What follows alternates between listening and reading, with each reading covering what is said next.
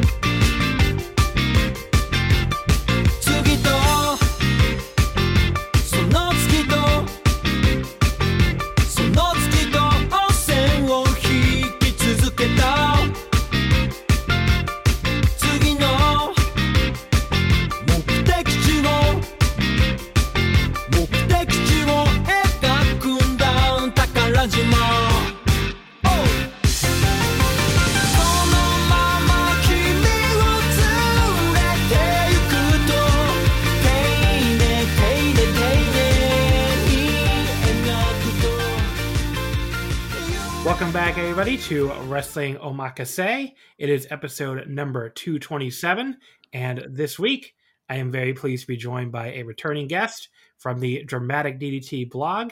Hello, Jamie. Yeah, back once again. Back once again. It's great to have you back on. This is your first episode of the year, I think, right? First one on the main feed. Oh yeah, you did one more recently. I can never remember the last time somebody was on. So I remember you did the DT year in review. Did you come on more recently than that? There was the one of the super shows we did on the Patreon, I think. Oh, that was this year, wasn't it? Okay. I think so. Who even knows at this point? But but yeah. So great to have you back on, Jamie. Now, before we get into anything else, I realized thinking about this: what does WWE do? And of course, since we are reviewing World Wrestling Entertainment this week, which is a rare occurrence for this podcast, what does WWE do? Famously, they treat people who are tuning in like they're always watching for the first time. Their median viewer is 45 or whatever, but they always treat every viewer like they're watching for the first time. So in tribute to them, I am going to do something I never do and treat you, the listener, like you're listening to this for the first time. Because maybe you are. Maybe you saw SummerSlam, in the title here and decided to give us a shot. So what is this podcast all about? We are here on the Voice Wrestling Podcasting Network. We have been on here for 4 years now, which is horrifying, since 2017. And this is basically a rotating guest host podcast where I bring on a different guest every week. And, the whole idea is the guest will be, tuned into that form of wrestling. So obviously Jamie is here since we're doing DDT Peter Pan, and Jamie is I'm not to flatter you too much, but you're like the English language resource for DDT. I mean, I don't know. I've been bumped down to number 2 fairly enough, but yeah, but English update's great. But I mean, you were doing this when nobody cared. When I can't even imagine how many new DDT fans you made in the West. I mean, that's honestly how I found it was reading your blog. So I'm sure that it's the same thing for so many other people. So obviously, we're talking DDT. Jamie's the automatic guest. I mean, it just makes the most sense. And you also do happen to watch World Wrestling Entertainment too, so tolerate World Wrestling Entertainment. So of course, that made it even better to do that topic. Next week's episode, we'll be talking about All Japan. So I have Voices of Wrestling's resident All Japan expert, Gerard DiTrolio on, and he's been watching All Japan longer than most people have been watching wrestling at all. I mean, seriously, since the 90s, I believe. So, he's a perfect guy to have on for that. 2 weeks from now, we're doing New Japan and AEW. So I have on Chris Samsa, who does, he does a lot of New Japan stuff for Sport of Pro Wrestling, and he also will be at All Out. So it makes a lot of sense to have him on. So that's the general idea, whatever the topic for that week is, we have a guest on who, really knows what they're talking about. I watch all this shit, so I feel like I can handle all of it, even when I'm in and out on certain promotions. But yeah, that's pretty much the general idea. Omakase means it's like where you can order a sushi restaurant, right? That was the whole joke. And you're basically leaving it up to the chef. It's the same thing here, where we're leaving it up to the guest for what their topic is and what what their general idea is. So that's the concept of this podcast. It's now an every other week podcast on the Voice of Wrestling Network. But if you want to get an episode every week, we do have the Wrestling Omakase Patreon network. So this week is a free episode.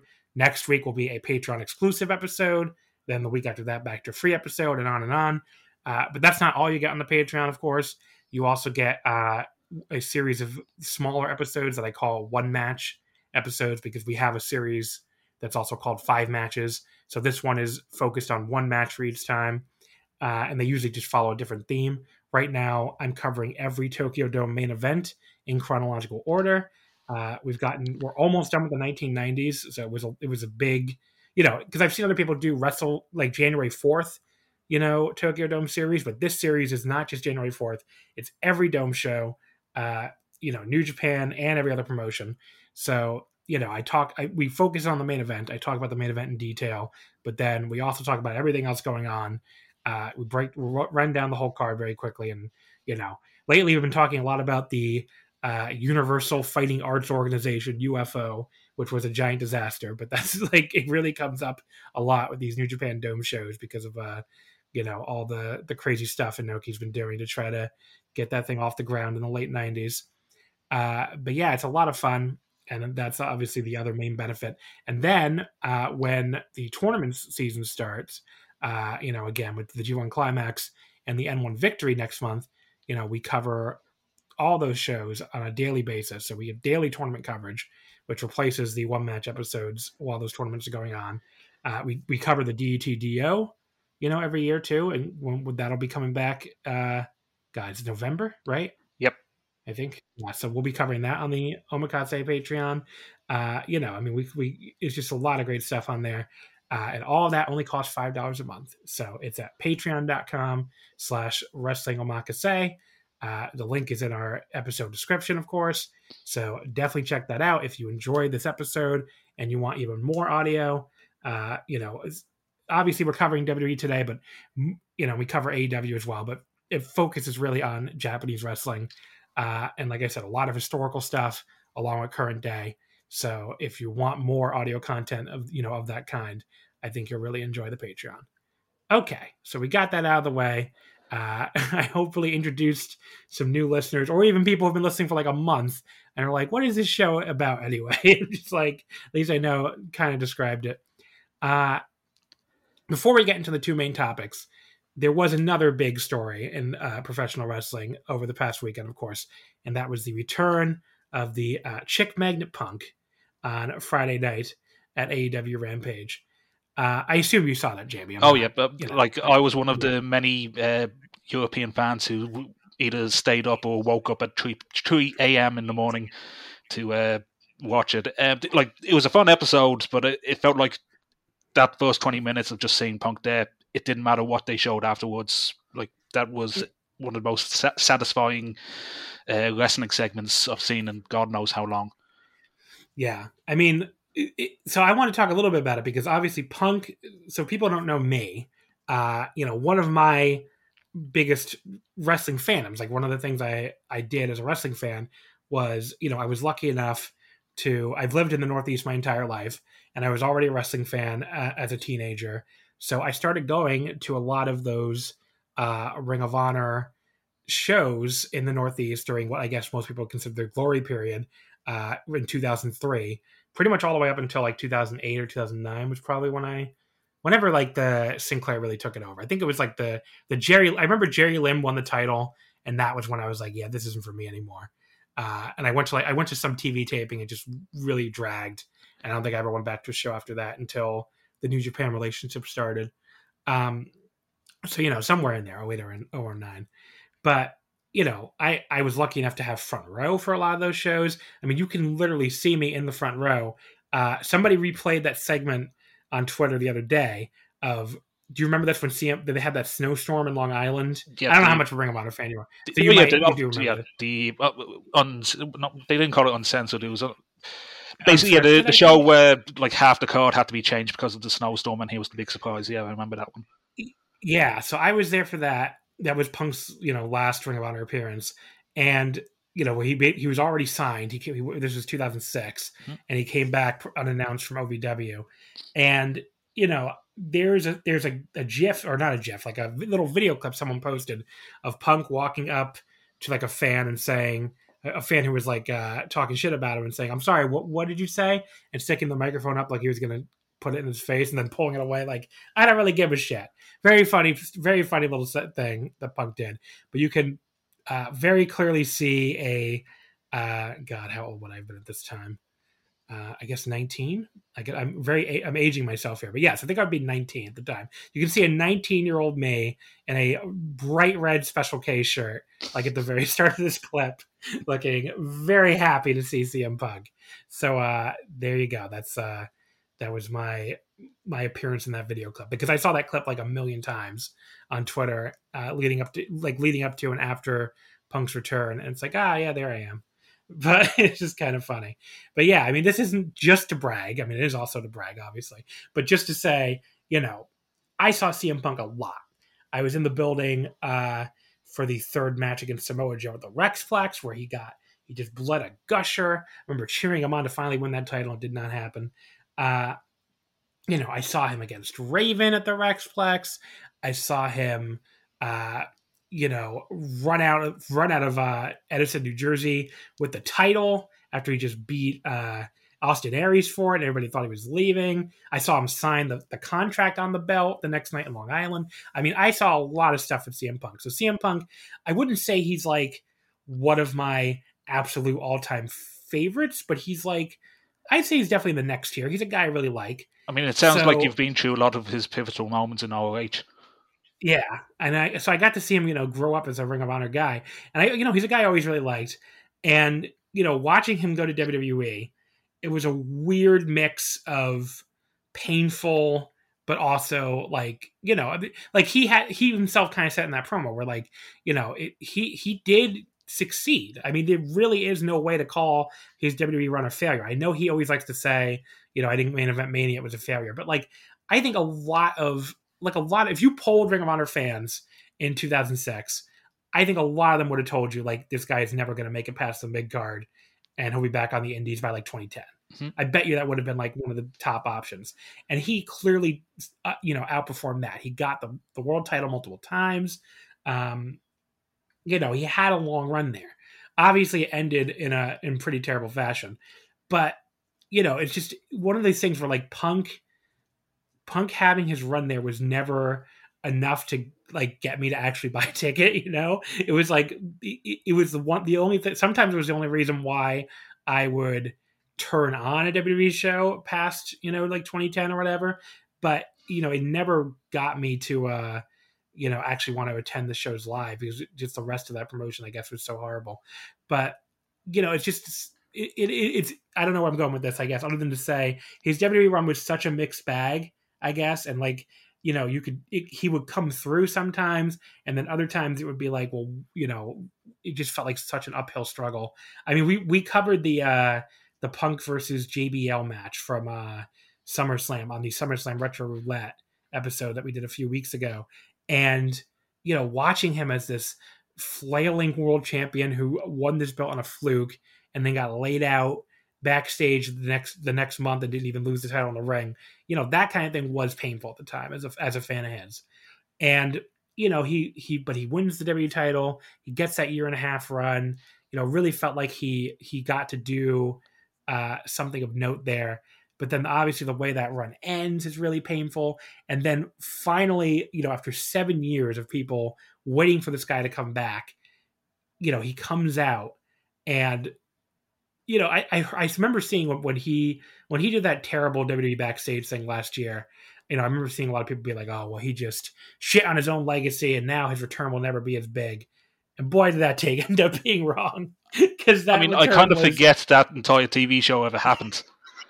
Like I think everybody did. Well, it's just like one of the jokes I've seen is someone referred to Punk's UFC run as Michael Jordan playing baseball, and it was like that's what the TV show was supposed to be. That's what I thought the TV show was, this completely off the wall thing that he done, and he finally came back to wrestling, but it just completely blanked my mind on that TV show. Yeah, I think a lot of people sincerely don't remember it. So it's. And you've also mentioned how so many accomplishments. Like, it's to the point where even the diehard WWE fans who hate the fact that this is all happening are pointing out how successful he was in WWE, so he should stop insulting them. Yeah, I mean, it is kind of funny, right? But the return itself. I mean, that crowd pop was one of those crowd pops that you'll remember the rest of your life. I mean, I honestly, I almost went to the show. I regret that I didn't do it. Like, I looked up the flights from New York to Chicago, and they were like, they announced this so last minute that it was like, this when they announced this United Center show, I think it was like 3 weeks out or 3 weeks out. Yep. Like, yeah. This is why so much of it is unbelievable, of how short notice this build-up has been. Even if this has been in the works for a while, like the last month, I have never seen the wrestling fan base being so shell-shocked over everything. And this was kind of the cherry on top. Yeah, and it's like it was just too last minute for flight prices not to be ridiculously expensive. So it was like, okay, it would have been like, I don't know, like $400 to round trip to Chicago, which is kind of ridiculous for New York to Chicago. It's usually like 200-ish. So I just really couldn't justify it. But watching him come out, I was like, wow, I wish I had just pulled the trigger and done it and been there, because that seemed like it was a really cool moment to be there live for. But yeah, I mean, I thought the promo was great. I saw some people say they didn't think he went hard enough on WWE. He did the right amount. No, yeah. Like for me, like a term I've taken for granted over the last decade is how WWE is not pro wrestling, it's sports entertainment. They'll tell you that themselves. I never really believed it, because that mask always slips, and WWE will do something that is pro wrestling and is entertaining and it is worthwhile to see. It doesn't happen often enough, but it does happen. Hearing Punk use that saying against them in his own promo by saying he left wrestling when he left Ring of Honor and now he's back, that was when everything kind of popped for me. And I kind of realized that it is like snap a finger, everything's woken up, we're in a new world now. Yeah, and there were a couple lines where I'm just like, I don't know if you were, because after Punk did the comeback, I saw some WWE Stan tweets on Twitter that were like, oh, we're just trying to enjoy this too, but all these fans are making it anti-WWE. I'm like, did you listen to his promo?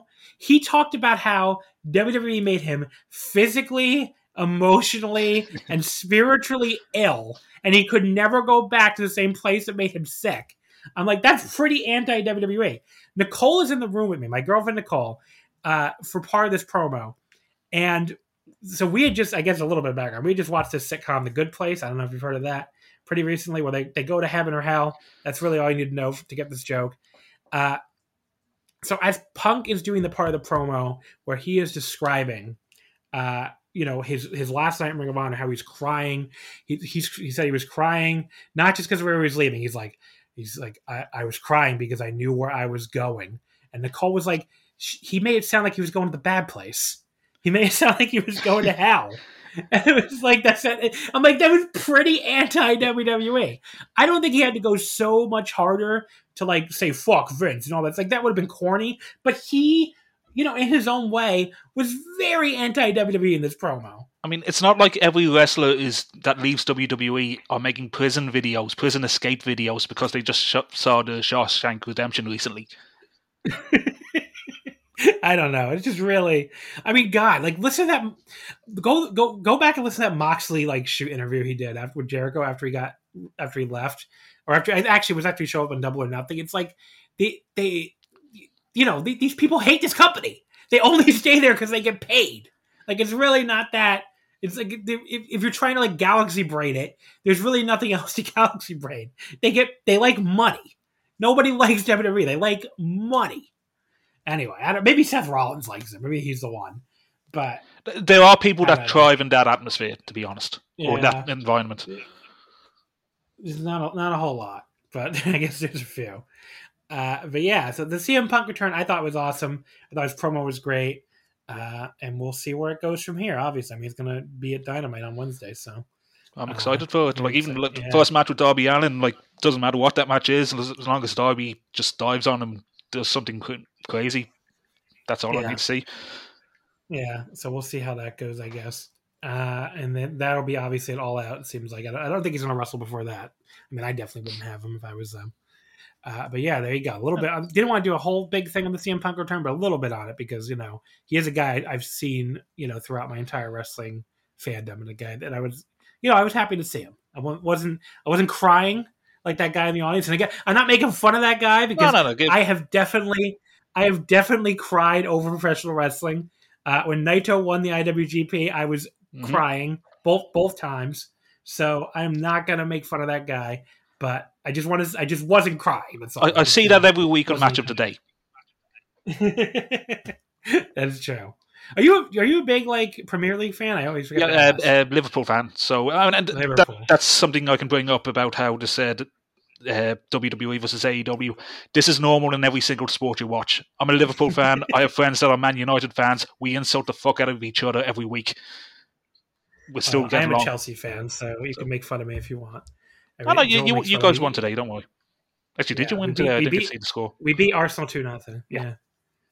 So, but I just meant like fun of me for like supporting the oligarch team, which Joel from the Super J Cast does plenty too. But I don't know. It was like when I first got into them, it was like, okay, I like the color blue, and I want to cheer for a team that can actually win, but I don't want to cheer for Manchester United because like every friend of mine I know that's into the Premier League, especially at the time, were all Manchester United fans. Oh yeah, they were the dominant team. Yeah, it's like I'm too much of a contrarian. I'm gonna cheer for Chelsea. Well, look, I became a Liverpool fan because when I was 2 years old, I watched football on TV, and Liverpool just happened to be the team on it. So that sometimes it's as simple as that. Because I'm from Dublin, I'm not from England.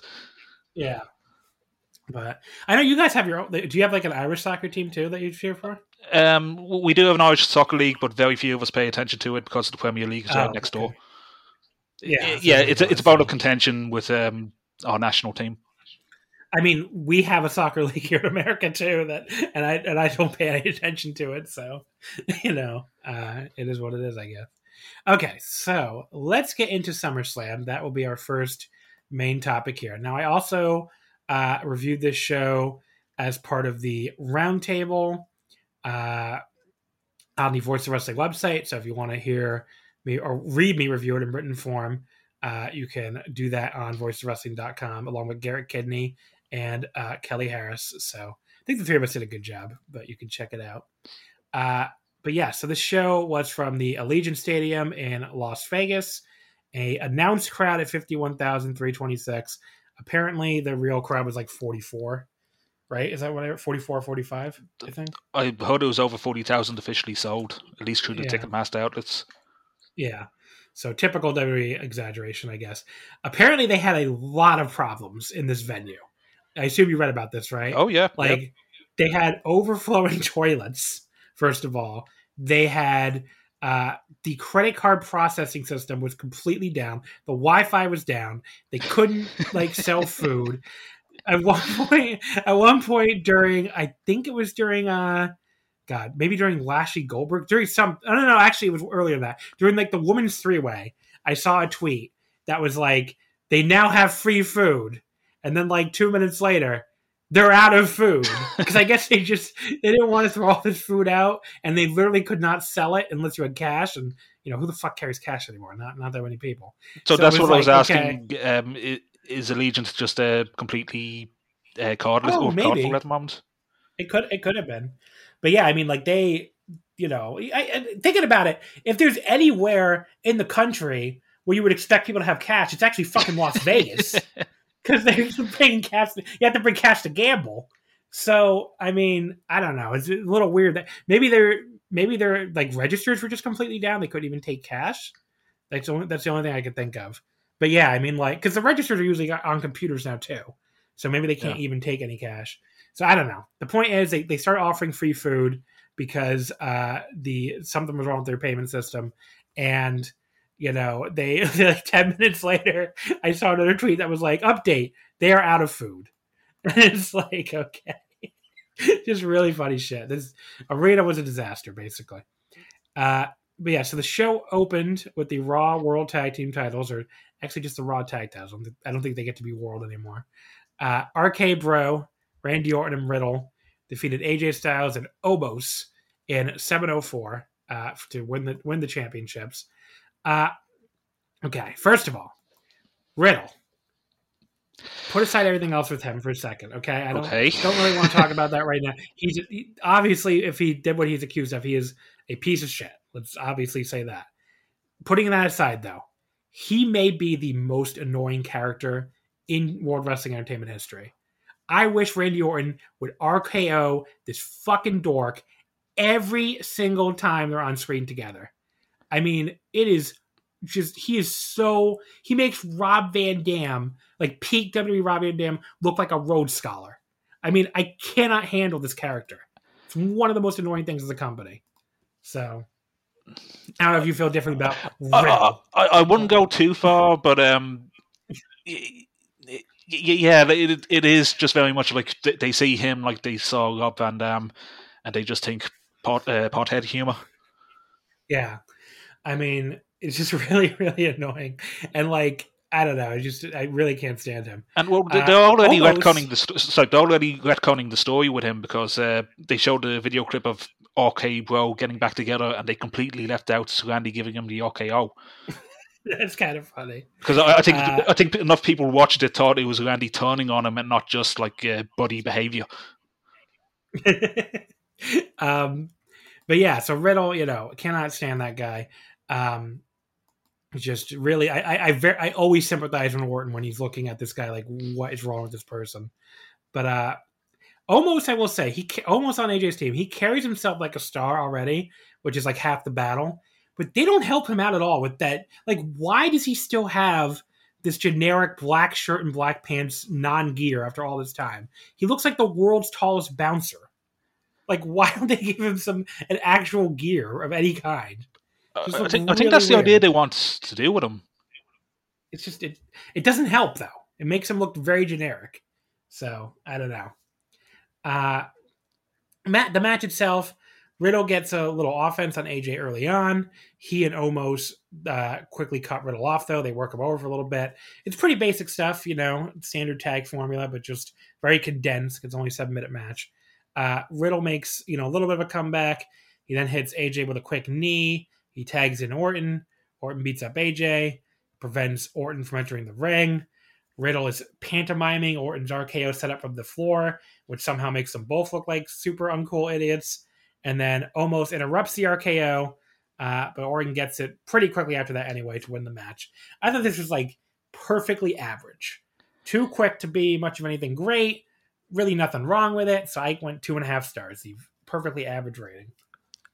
I think the match, and I'm going to say this a lot during this show, was let down by the production. So you have, like, the camera work has been, it's normally always bad, but it's been especially worse during this show with the camera cuts. There was one point where Riddle was doing a flying knee to Omos, and I literally couldn't see it because it was just the camera behind Omos, and Omos was filling up the entire screen. Yeah. And the other thing is, was it the pigeons? Was it the AO graphics that they do for the start? They have these computer graphics. So Riddle does his leap into the ring, and pigeons just fly across the screen. Did you see that? Right. I did see it. Yeah. No. It's something. But what are you gonna do? Do you watch? I guess I should have asked you this before. Do you watch the weekly TV at all, or no? I'll see if there's anything good on YouTube. It's normally the podcast reviews that I get, but just YouTube clips. I actually have watched SmackDown most weeks since they came back. Not every week, but most weeks since they came back with crowds. And it's been all right. I mean, it really hasn't been that bad. It's the same matches every week, which is the same complaint a lot of people have about WWE. But, like, I don't know. It really hasn't been that horrible. No, Raw is the show everyone complains about. Yeah, Raw I cannot watch. I just cannot watch Raw. I mean, I tried to turn it on a couple times. It's just like 30 minutes is the most I can handle. But SmackDown's fine, I guess. But yes, if I have like As a result, though, I'm more familiar with the SmackDown people on this show than the Raw people for sure. Like, I just saw a lot more of them leading up to it.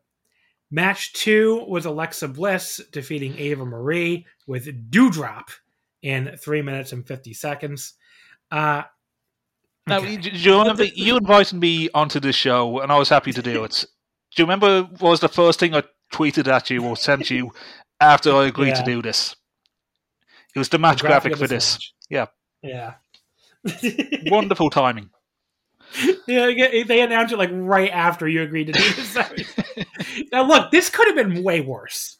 I mean, Ava Marie looked like she looked like a newborn deer in there. I mean, she couldn't even take a drop toe hold correctly. But like, they didn't do anything spooky, nothing at all. Like, the doll didn't wink, the doll didn't throw up black liquid. Alexa didn't hypnotize anybody. They just had a completely normal wrestling match. A horrible one, but a completely normal wrestling match. And the only thing that was weird about the match really was that when Ava, after she beat up Alexa momentarily, she went in the corner and started slapping the doll around. And I was like, okay, more of her offense was on this fucking doll than it was on Alexa Bliss. But the doll didn't do anything. Like, there was nothing spooky here.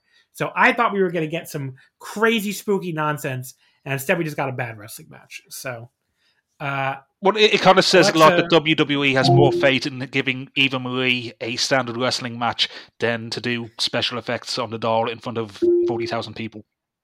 I always forget that I have this fucking what's it called thing now? This Amazon. Oh, no, and every time did you just order a Liddy doll by accident? No, I don't think so. But yeah, because they'll put you on a register for that. The Echo Show is what I have, because I got one for me and my dad, so we can video chat and stuff. And yeah, it's every time I say Miss Bliss's name, the thing comes on like, oh, you're talking to me. So yes, that noise will happen every time I talk about this wrestler, I guess, on this podcast. Anyway, but yes, Miss Bliss, I was like, we'll keep calling her. Like, she goes for Twisted Bliss off the top. Ava rolls out of the way. But then, Spooky Gal just hits a normal DDT and pins her. I went 1 1/4 stars. It could have been so much worse. It was still horrible, but it definitely could have been a lot worse. Yeah, we should probably be thankful for that. And the gimmicks Bliss has right now. Oh, you left out the We Want Wyatt's chance, which was kind of. Oh, I didn't even notice. Honestly. Now, yeah, this is what I'm wondering, because I think WWE were on their game with the audio sweetening throughout the show. It didn't sound out of place for a lot of the matches. It did sound There was one match where I thought it was very obvious they were doing it. Okay, we'll get to that. Yeah, but it generally sounded like the audience that was there wanted to be there and were happy with what they were given for the most part. But Bliss's gimmick, I think this can work if it was done differently. I see. You remember Poison Sword Julie, the DDT gimmick from the mid-2000s, and how that had a lot of hypnotism and magical hijinks involved with that gimmick.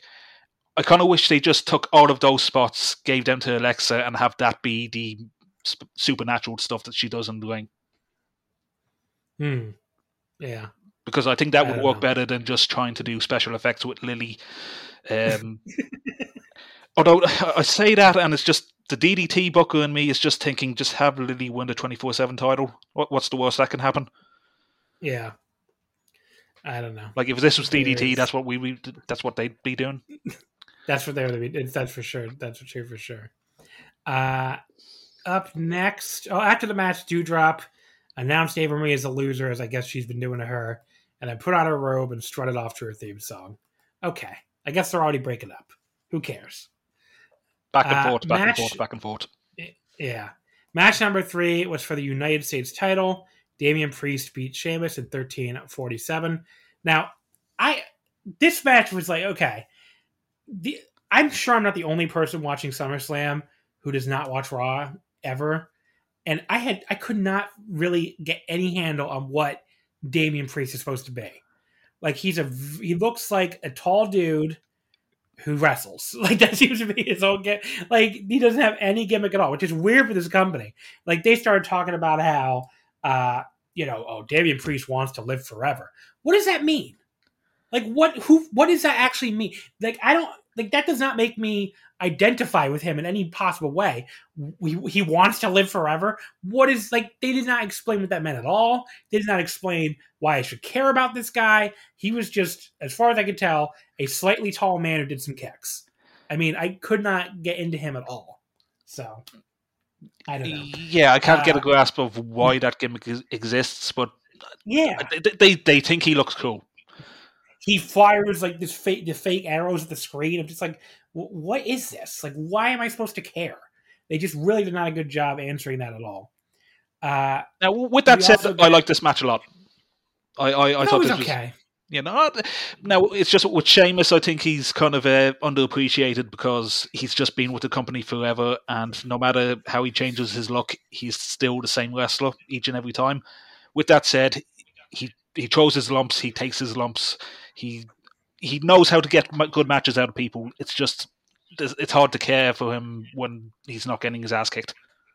Yeah. So here's my issues with this. First of all, it's taken less than 2 months for WWE live crowds to go back to being the absolute worst crowds in wrestling history, because even when guys are working hard, like these two were working hard for a lot of this match, they were dead fucking silent for so long in this match until the very end when they started to get into it a little. And it's like, I have seen COVID fucking shows in Japan in front of clap crowds that managed to make more noise than these 45,000 people made for most of this match, and plenty of other matches on this show too. And it's like, they just love to sit on their hands. I really don't get it. They view every heel heat period, especially, as prime phone scrolling time, I guess, because they just don't make any noise. They made noise finally for a heel heat segment during one match on the show, and it was Roman Reigns versus John Cena. That was apparently the only match that lots of people in attendance paid to see, because they did not give a fuck about almost anything else on this show, which was really jarring at times. So it always makes me wonder, like, again, why even buy a ticket? But I guess the answer for this show especially was they were there to see Reigns and Cena. They couldn't give less of a shit about anything else on the show.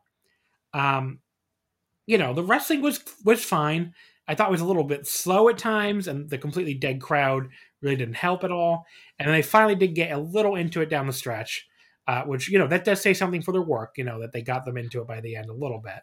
And it did speed up a little bit. It got more physical.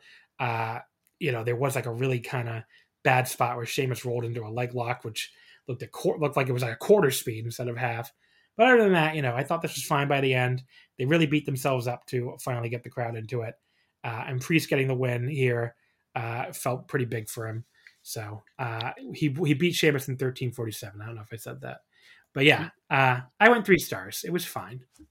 Yeah, like I said, this was one of my favorite matches of the night, just because when you just divorce everything, divorce the presentation, the storytelling, whatever, and it's just have a wrestling match, those two did a good job.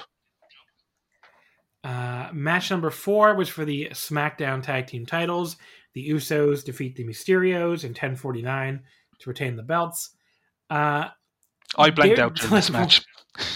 Ray I do not remember much. Ray did a very nice baseball slide press to the floor under both Usos, and then Dominic immediately followed that up by doing his usual awkward and bad dive off the top rope. And then he slipped on the top rope back, doing a springboard crossbody back in the ring, and almost fucking broke his hip. So that kind of sums up their team. Ray does an awesome dive. Dominic does 2 horrible ones. I mean, it's the curse of the second generation wrestler. Yeah, I mean, this is every generation gets its Eric Watts, I guess. I don't know. Dominic, he does the 3 amigos at one point. I hoped that was him foreshadowing that he's going to turn on his dad, just like Eddie always did. But no, he always does that spot. Oh, okay. Yep.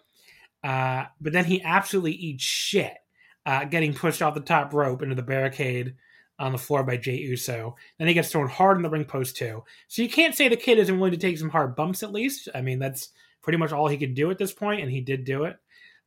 But then Ray got his hot tag. He did his usual really fun comeback. That crowd was really Ray, into the hot tag until that happened. Did you notice that was weird? There was like the build up to the hot tag. You could see the crowd in the distance, all standing, hooting and hollering. And then when the hot tag happened, everything kind of went quiet. Did you notice that? That was weird. I did notice that. Yeah, that was weird. The match, by the way, I was talking about with the fake crowd noise was obvious to me. I forgot was actually Sheamus and Priest, because at one point during the heel heat segment, you could hear a lot of people clapping, but you looked at the crowd and there was like one person clapping. So I was like, okay, this is just because you could tell they were all sitting on their hands still, but you heard the crowd, you heard like this fake, they piped in this fake noise of people going, yeah, clap. I'm like, they're not clapping. You can tell, you can just look and see they're not clapping. But that was like the most obvious moment to me. Anyway, so Ray gets his hot tag. The hot tag is great.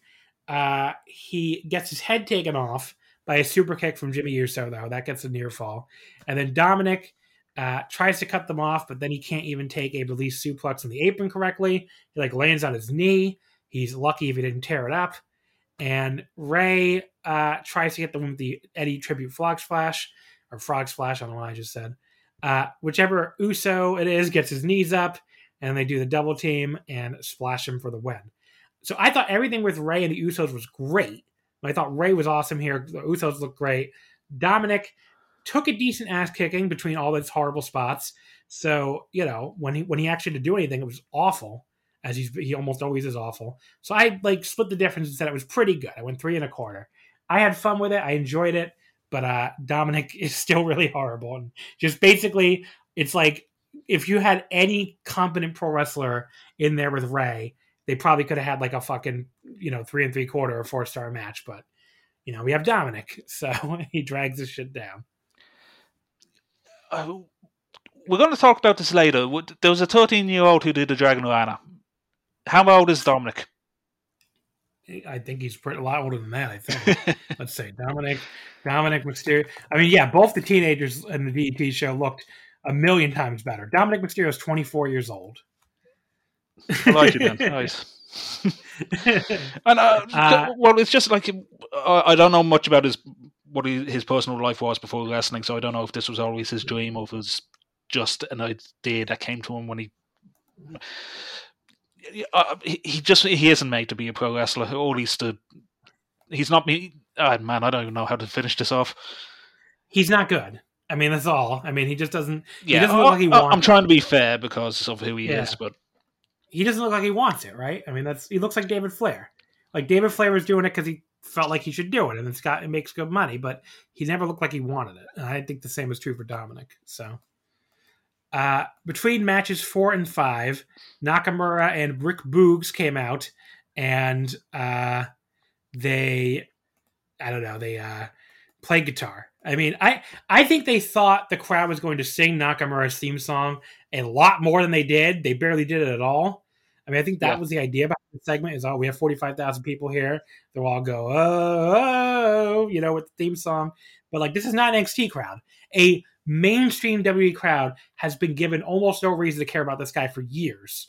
Just because you put the Intercontinental title back on him and gave him a guitarist does not mean they're suddenly going to be like really into him like he's a superstar again. They just didn't care. And obviously he also had no reason to be out there too. I thought someone was going to like interrupt him and attack him or something. No, he just came out and... No, like Boogs at the start said that this is a musical interlude, so I imagine... Was this the point when everything was broken in the stadium? I guess. Maybe. I don't know. It was just really bizarre. After that, oh boy. Now, Jamie, you're from Ireland. Becky Lynch is also from Ireland. Are you a Becky Lynch fan? Oh, yes. Okay. I'm a Becky Lynch fan, too. Okay, I want to prelude by saying this.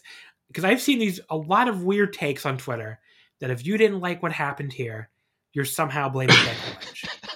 I don't hold a single bit of ill will towards Becky Lynch in my body for this. I'm sure this was not her idea. I'm sure this was not her fault. I'm just saying this right away so nobody gets mad at me who's a Becky Lynch fan. I am a Becky Lynch fan. That is me. I like Becky Lynch. That does not mean this wasn't absolutely one of the dumbest and worst things I've ever seen, because it was. So Bianca Belair is supposed to wrestle Sasha Banks. They play the fucking video package. They advertised it all the way up until tonight. They as far as anybody knew before this match started, we're getting Becky versus Sasha. The ring announcer just takes the mic and says, Bianca versus Sasha, I'm sorry.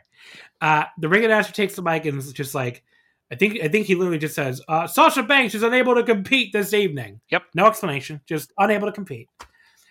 So Bianca will now defend her title against Carmella. Now, Carmella coming out here was really funny. I will give them that because Bianca has beaten... If you don't watch Friday Night SmackDown, Bianca has beaten this woman approximately 5 trillion times in the last month and a half. And in fact, she just beat her last night in a match right after she had beaten Zelina Vega in a match. So, like, you know, really, like, Carmella should be like the lowest contender there is, basically, after that. So what's funny to have, the crowd was not happy at all, but then Becky Lynch's music hits and she comes out. That was a good swerve. That, like, the moment Becky Lynch's music hit, I'm thinking, this is good. They know what they're doing here. Now Becky's a surprise, and she and Bianca are going to have a great fucking match. And yeah, Becky will probably win, but, you know, to set up rematches. Like, again, if Becky and Bianca had a 15-minute match and it was fucking great, Becky had won clean, no one would be complaining. No one would be complaining. I would not be complaining. No one else on Twitter would be complaining. I feel like I'm losing my mind when I read some of these takes. No one would be complaining about that. I just need to make that absolutely clear. The moment Becky's music hit, I figured she was winning. That is not the problem. I'm so happy you're the one taking the bullets instead of mine. I just want to... It's so stupid. People are so fucking stupid. Okay. Becky gets to the ring. She says, she kicks Carmella's ass. Great. She says, Bianca, let's tear the house down. Yep. Oh, okay? That's what she said. Let's tear the house down. She said, let's tear the house down. Bianca is smiling. She's happy. She's fucking thrilled with this turn of events. She could not be happier. She agrees to accept this last-minute challenge, okay? They ring the bell. Becky offers her a handshake. And this is when everything Bianca takes it.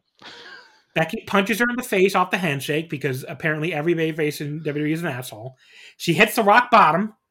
That's not even her finisher, as far as I know, unless it's going to be her new finisher now.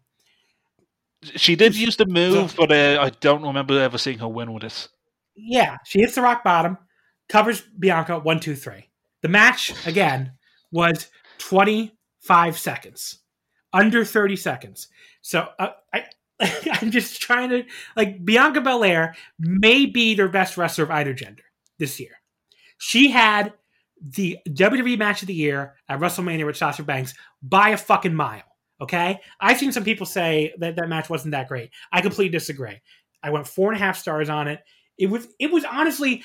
That is the first WWE match in like 4 or 5 years that may actually make my top 10 match of the year list. Okay? This is not a company... That says a lot. That says a lot.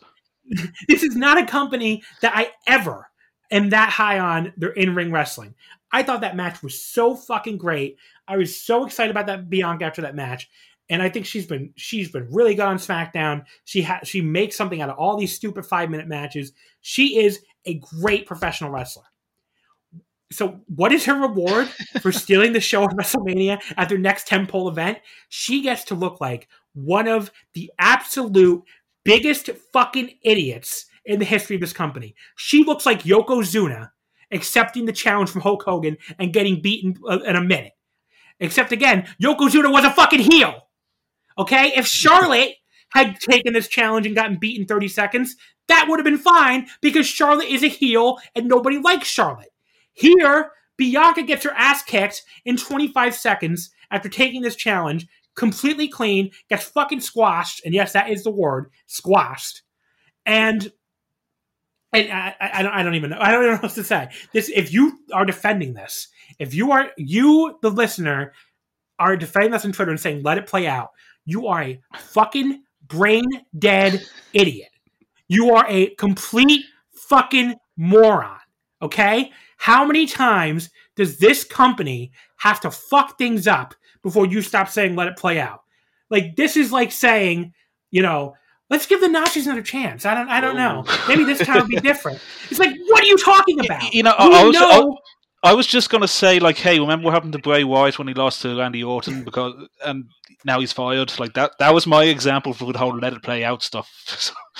It's just so, I know I went a little harder, but I don't know. Like, I don't understand. Like, at some point, we know who they are, okay? We know who WWE is. This is not a let it play out thing. If Bianca Belair gets fucking fired in 3 months, I'm not going to even bother coming online to say I told you so, because you should fucking know by now. If Bianca Belair does a stupid heel turn on Friday because she's jealous over Becky beating her, again, I'm not going to tell you I told you so.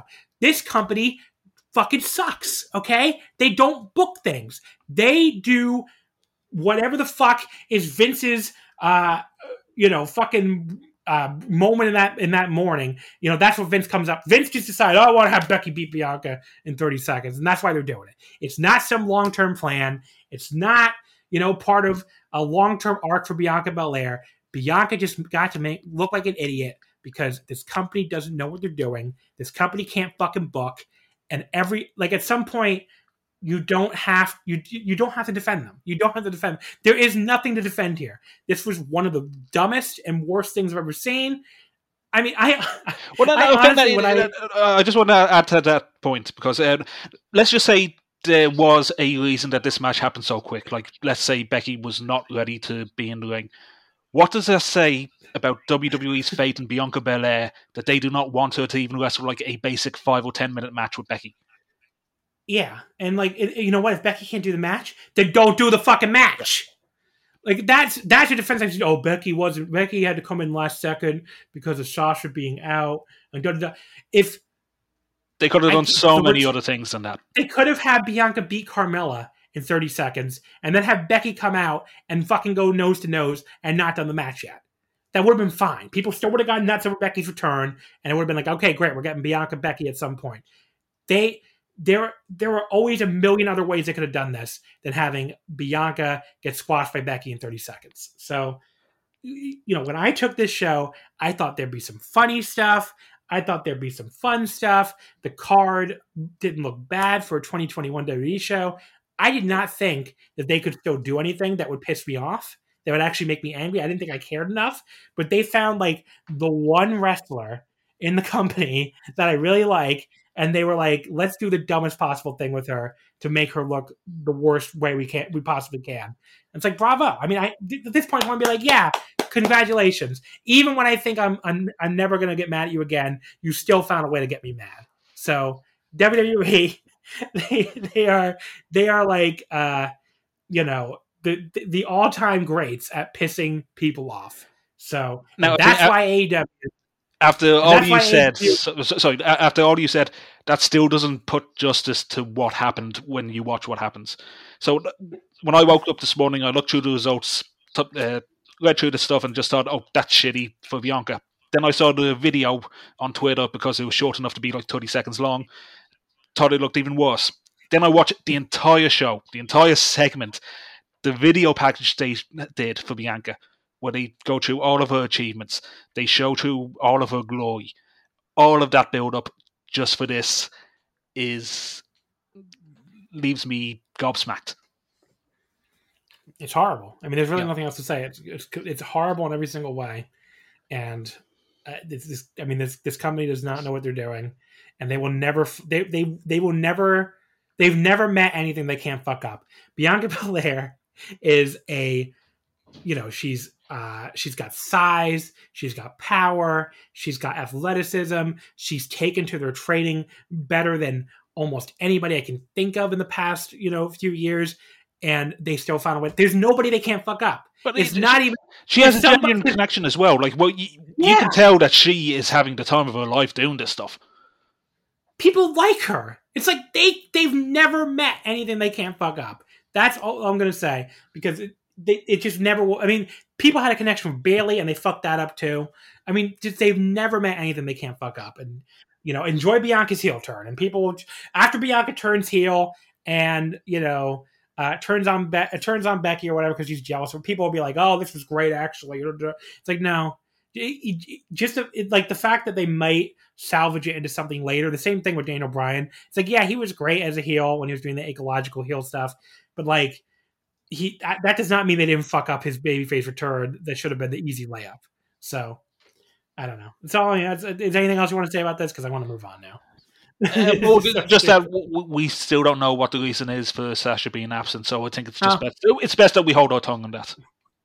Yeah, I didn't really say anything. Who the fuck knows? Up next, we had Drew McIntyre. Oh, between matches 5 and 6, they brought out a couple Olympians. I don't care. I didn't even write their names down. I was so mad. Oh, no. Was that the gold medalist? Gable Stevenson, the other one. Who cares? Are they actually signing there? I couldn't even tell. No, he's teasing it because he's taking pictures of him with Vince McMahon and all the people he met backstage.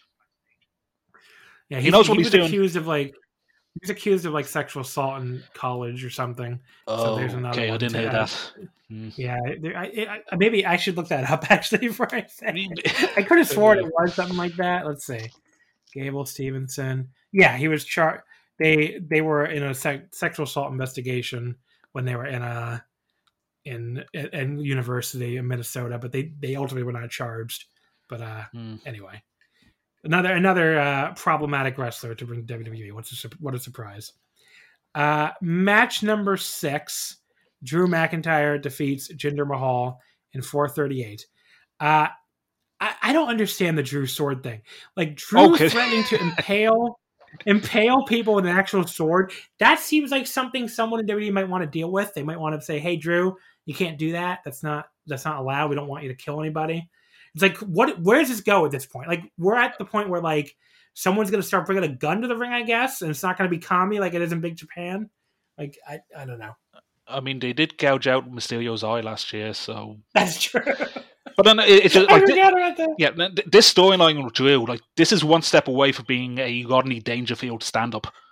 Because he no, listen to me. He names his sword after his mom. Does that mean he names his battle axe after his ex-wife?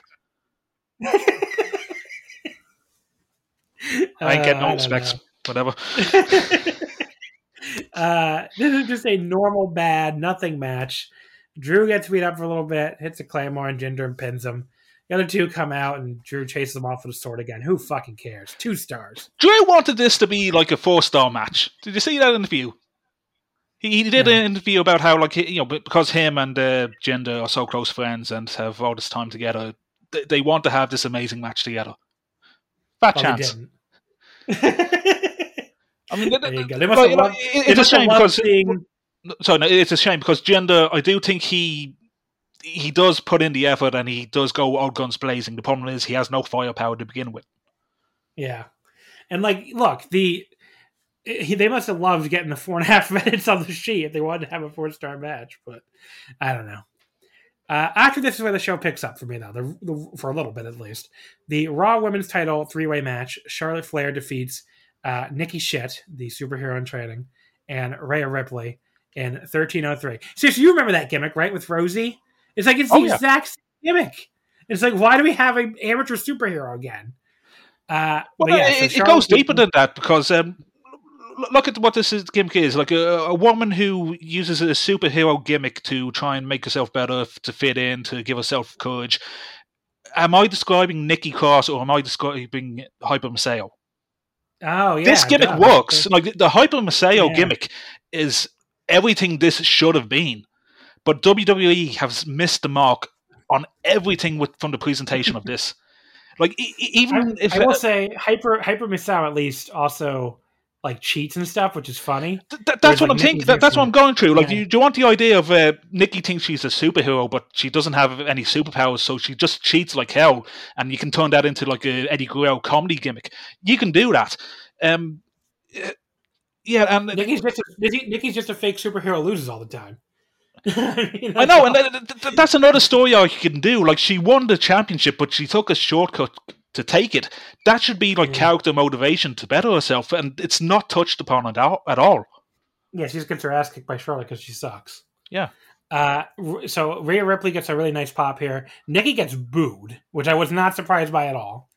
But yeah, so Rhea gets a great reaction, and then the wrestling starts, and the crowd is fucking dead because, again, these crowds are here to see entrances and finishers, and that is it. So during the actual match, the crowd is completely fucking dead, and the match is good. I mean, this was a really good match. These are the matches where I start to get pissed off because I'm like, these wrestlers are out here doing great stuff, working really hard.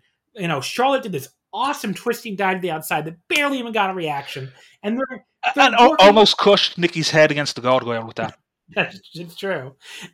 They're killing themselves for nothing. These fans don't fucking react to anything until the fucking finish. And it's like, these people who buy these tickets are the worst wrestling fans in history. I cannot fucking stand these crowds. But yeah, I thought this was really good. I thought, you know, Charlotte tapped out Nikki to win the women's belt back, got a big babyface bop, which was kind of funny. But yeah, I thought up to this point, this was easily match of the night for me. I thought it was a pretty great three-way. You know, the WWE three-way format really has a lot of limitations to it because, you know, it's just you get knocked out, so us two could wrestle. Yeah, that's why I didn't like it as much as you did. Yeah, I get knocked out, so you two can wrestle. Which I still went 3 3/4. Sorry, say that again. I still went. I said I still went 3 3/4, which is about as high as I can go. Yep, go on generic WWE three-way. So I thought this was really good. I mean, Charlotte and Rhea Ripley always work great together. Yeah. Yeah. I mean, and Nikki was good. I mean, Nikki was not bad at all. I thought she looked good in there. I mean, Nikki's a good wrestler. It's not the problem with her. It's just this gimmick is so fucking stupid. But you know, the next match, and this was the match of the night for me: Edge versus Seth Rollins. Edge defeat him in 21-15. So going in here, you know, I was worried that they were going to do like a really lay into the NXT melodrama, which I cannot stand. And I didn't think they really did. I thought they, you know, the main event did it more. The main event did it more, that is for sure. I mean, there were parts of this match where they, you know, they went a little hard maybe into the stuff about Seth breaking his neck, but that was the story. So I mean, they never went so far into it that I felt like it was jarring. Edge got the full Gangrel Brood theme song. He came out through the pit of fire. That did look pretty fucking cool. They switched it back to his normal theme song like halfway down the aisle. But at least they played the whole Gangrel theme song this time. They didn't just play the first 2 notes on repeat like they did on SmackDown the night before, which was really weird and felt like a weird tease. But it's also weird that they just suddenly threw this upon the storyline. That's true too. Like, it was a cool entrance, no doubt about it. And I was happy they referenced it, but it's like it still came out of nowhere over the last 48 hours. So it was clearly an idea somebody had the last second, but I thought it worked. So the match started out with you know, the two of them kind of like just kind of getting kicking at each other and like getting knocked out of the ring repeatedly. It was weirdly awkward looking early on, but then they got their footing after that. Seth rammed Edge in the ring post on the outside a couple times. He was like ramming the back Edge's head into the steps repeatedly, which looked nasty. And then Seth slowly beat up Edge to almost no heat. And this is the one where I was like, really? You don't even care about this match? Like, this match, like, you felt like a WWE fan who bought a ticket would care about this match. And they didn't make a lot of noise for a long time. It wasn't until the top rope neckbreaker spots, was it? When they woke up? They finally got into like the spots. But the crowd was so dead for so long. They just didn't make any fucking noise during Seth's heel heat segment at all. And, you know, I think they did start pumping in the fake crowd noise at one point during this too. Because you could, again, hear people like trying to... you heard the noise of people rallying for Edge, but you looked at the camera and everybody's just sitting on their hands doing nothing. Mm-hmm. So just heel heat segments don't get any reaction. But, you know, the in-ring action was good. Crowd just didn't give a fuck. Seth then hit a superplex and like rolled through for a Falcon Arrow again that looked good, and it barely got any reaction. Edge was able to dodge the stomp from Seth, and then he escaped a pedigree as well before hitting his wife's finisher, the Glam Slam. I thought that was a good cute. Touch. Cute little touch to use Beth Phoenix's finisher. Seth countered a spear from Edge into a quasi pedigree in midair. They timed that perfectly. That looked really cool. And then Edge speared Rollins, which, of course, finally got a reaction because they love finishers, but Seth kicked out. And then the crowd started chanting, "This is awesome." I'm like, yeah, so awesome. You were barely reacting until 5 seconds ago. I'm like, these crowds fucking suck. Edge went for the kill switch. I thought that was a cool little thing, too. Like, oh, keep it in the fake family here. But Seth escaped. hit his super kick to a kneeling Edge. He then went for the stomp, but Edge rolled onto his back and caught his boot to block it. That was, I thought, a very cool counter. I don't feel like they do that very often. First time I saw He then that, put him yeah. in the... Yeah.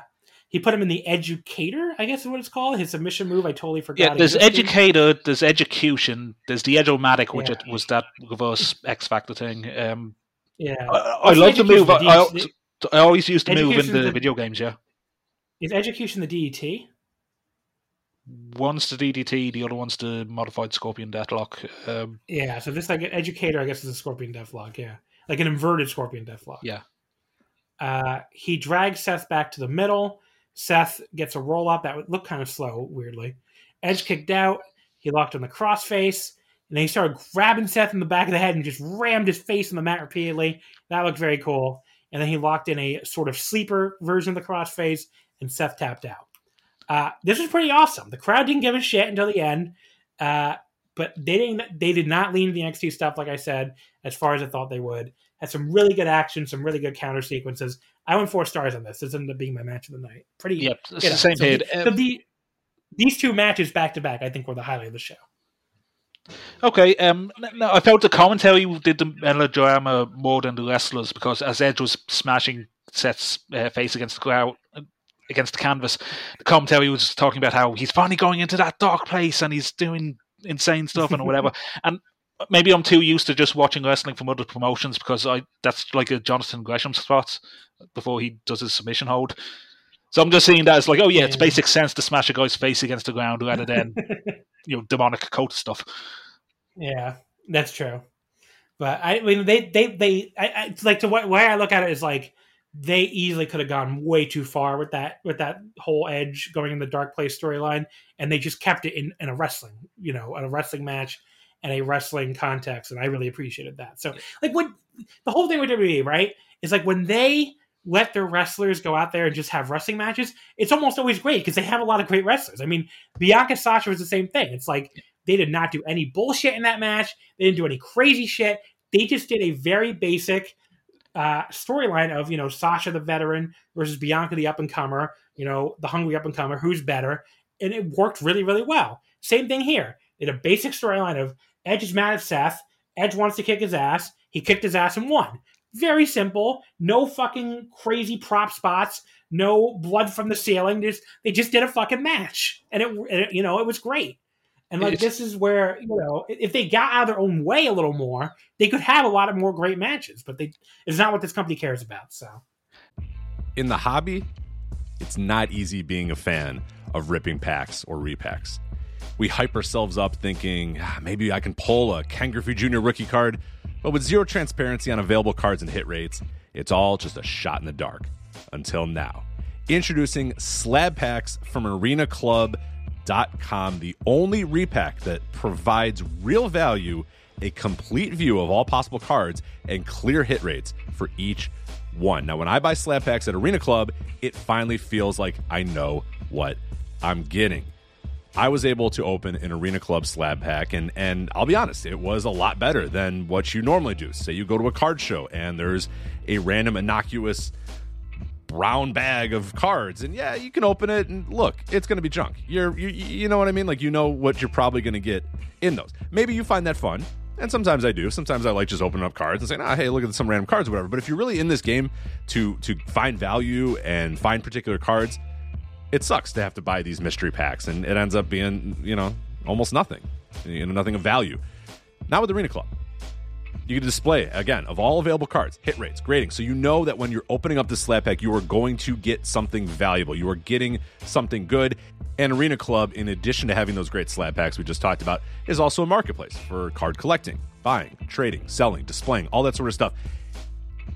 But those Arena Club slab packs, man, they are revolutionizing the repack game with transparency. After your pulls are revealed, they'll immediately be placed in your vault for safekeeping or trading and selling, and you can have them officially graded by Arena Club as well. So again, sending these things off, it's going to be officially graded by Arena Club. And the Arena Club grading process is accurate, fast, and transparent, with full grade rationale provided and explanation of how your card was scored. So whether you're buying, selling, trading, or displaying, Arena Club is the card collecting platform that you have to check out. So right now, got a special offer here for Voices of Wrestling Network listeners. You can get 10% off of your first purchase by going to arenaclub.com/VOWnet. Again, that's arenaclub.com/VOWnet. Now, that's a crazy offer. That's 10% off a $400 slab pack. $40 off right there. 10% off your first purchase. No matter what that purchase is, 10% off. Again, that's arenaclub.com/VOWnet. arenaclub.com/VOWnet for 10% off your first purchase on Arena Club. And we thank them for sponsoring the Voices of Wrestling Podcast Network.